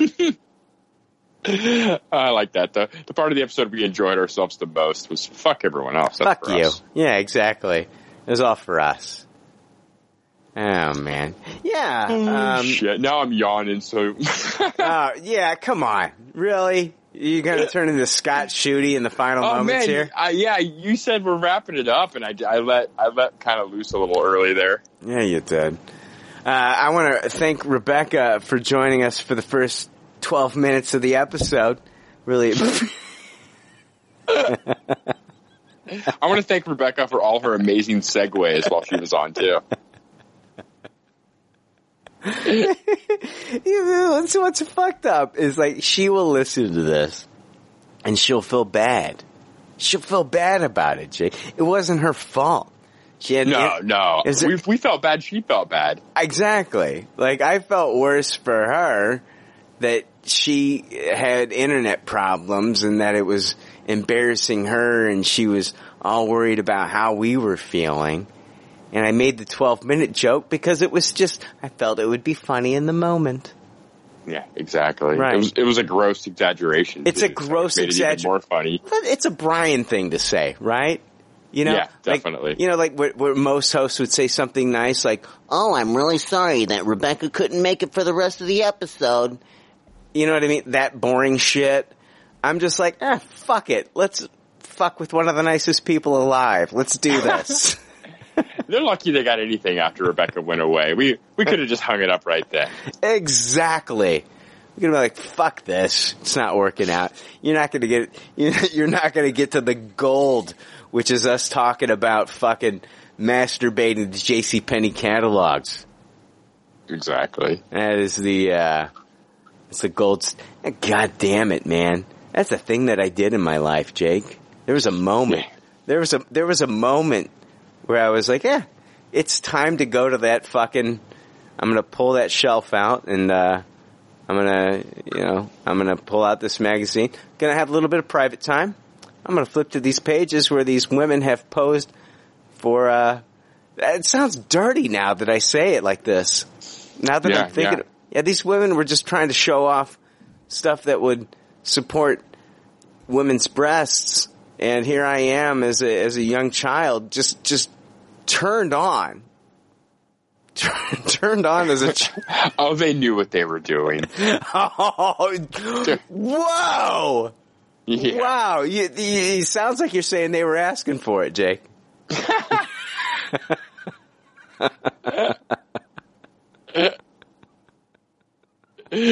They knew what they were doing. I'll just leave it at that.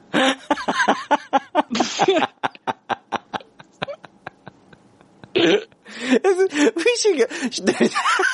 Shouldn't they should have like conventions for these women, right? Where we take like their little bra ad and they sign it and we take a picture with them. Right? Oh, yeah. That would be interesting. We never talk about like the masturbation. Like it's unspoken, but we all know it happened. Like the only reason I'm there with my 1988 JCPenney catalog is because I jerked off into this thing because of, your ad. and they're signing it. I'm getting a photo op, I'm paying like the 20. Does black permanent marker even work on 30-year-old dry jizz? Just smear? I guess we'll find out. I'm totally gonna start a convention. I'm gonna reach out to some of these ladies that were in these iconic catalogs that we had a lot of fun to. Oh man, I can't wait for those panels.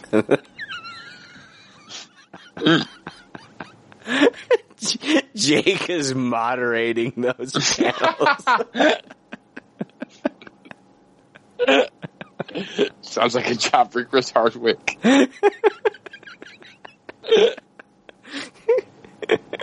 Oh, he'd make a joke like, yeah, I was Chris Harddick back then.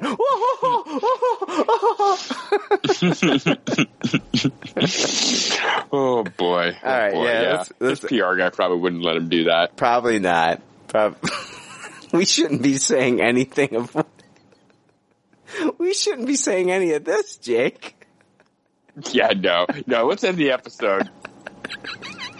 Half of this, before we get in any more trouble. Half of this episode was just like a trip down memory lane of teenage masturbation.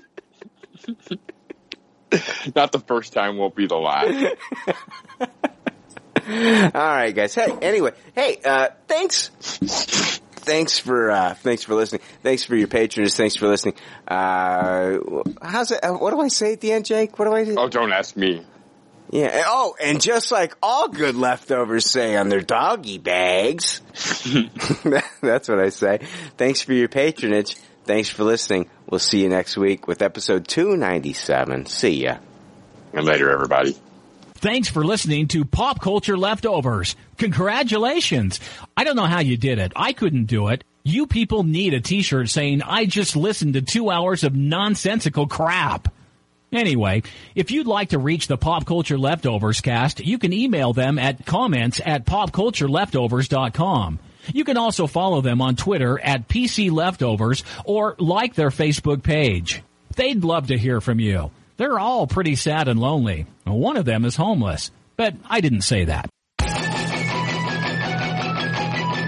There's already like 7 million podcasts talking about pop culture and all that. Makes us happy like shooting at a womp rat, but it's all been done before. We don't want to be a copycat. We're the leftovers picking up the scraps dropped by the cool kids. It's a trap. Good and toss it, good and taste it. Do we love it? Hey, let's face it, can't erase it. Let's embrace the Tupperware party. Subculture spill over like a vulture. Carry over, counterculture, pushover, pop culture leftover. And with the uncool kids, what's to say? It's already been said. Leftover. Pretty sure that the only talent is the band that's singing this. Pop culture leftovers. Podcasts that are original and good have already been done before, so we should separate the wheat from the chaff, and we're the chaff, the crap, even though we're the shit. Woo! We're the leftovers picking up the scraps dropped by the cool kids. It's a trap. Good and toss it, good and taste it. Do we love it? Hey, let's face it, can't erase it. Let's embrace the Tupperware party. Subculture spill over like a vulture. Carry over, counterculture, pushover, pop culture leftover. And with the uncool kids, what's to say? It's already been said. Leftover. Pretty sure that the only talent is the band that's singing this. Pop culture leftovers. Pop culture leftovers. Good and toss it, good and taste it. Do we love it? Hey, let's face it, can't erase it. Let's embrace the Tupperware party. Subculture spill over like a vulture. Carry over, counterculture, pushover, pop culture leftover. And with the uncool kids, what's to say? It's already been said. Leftover. Pretty sure that the only talent is the band that's singing this. Pop culture leftovers.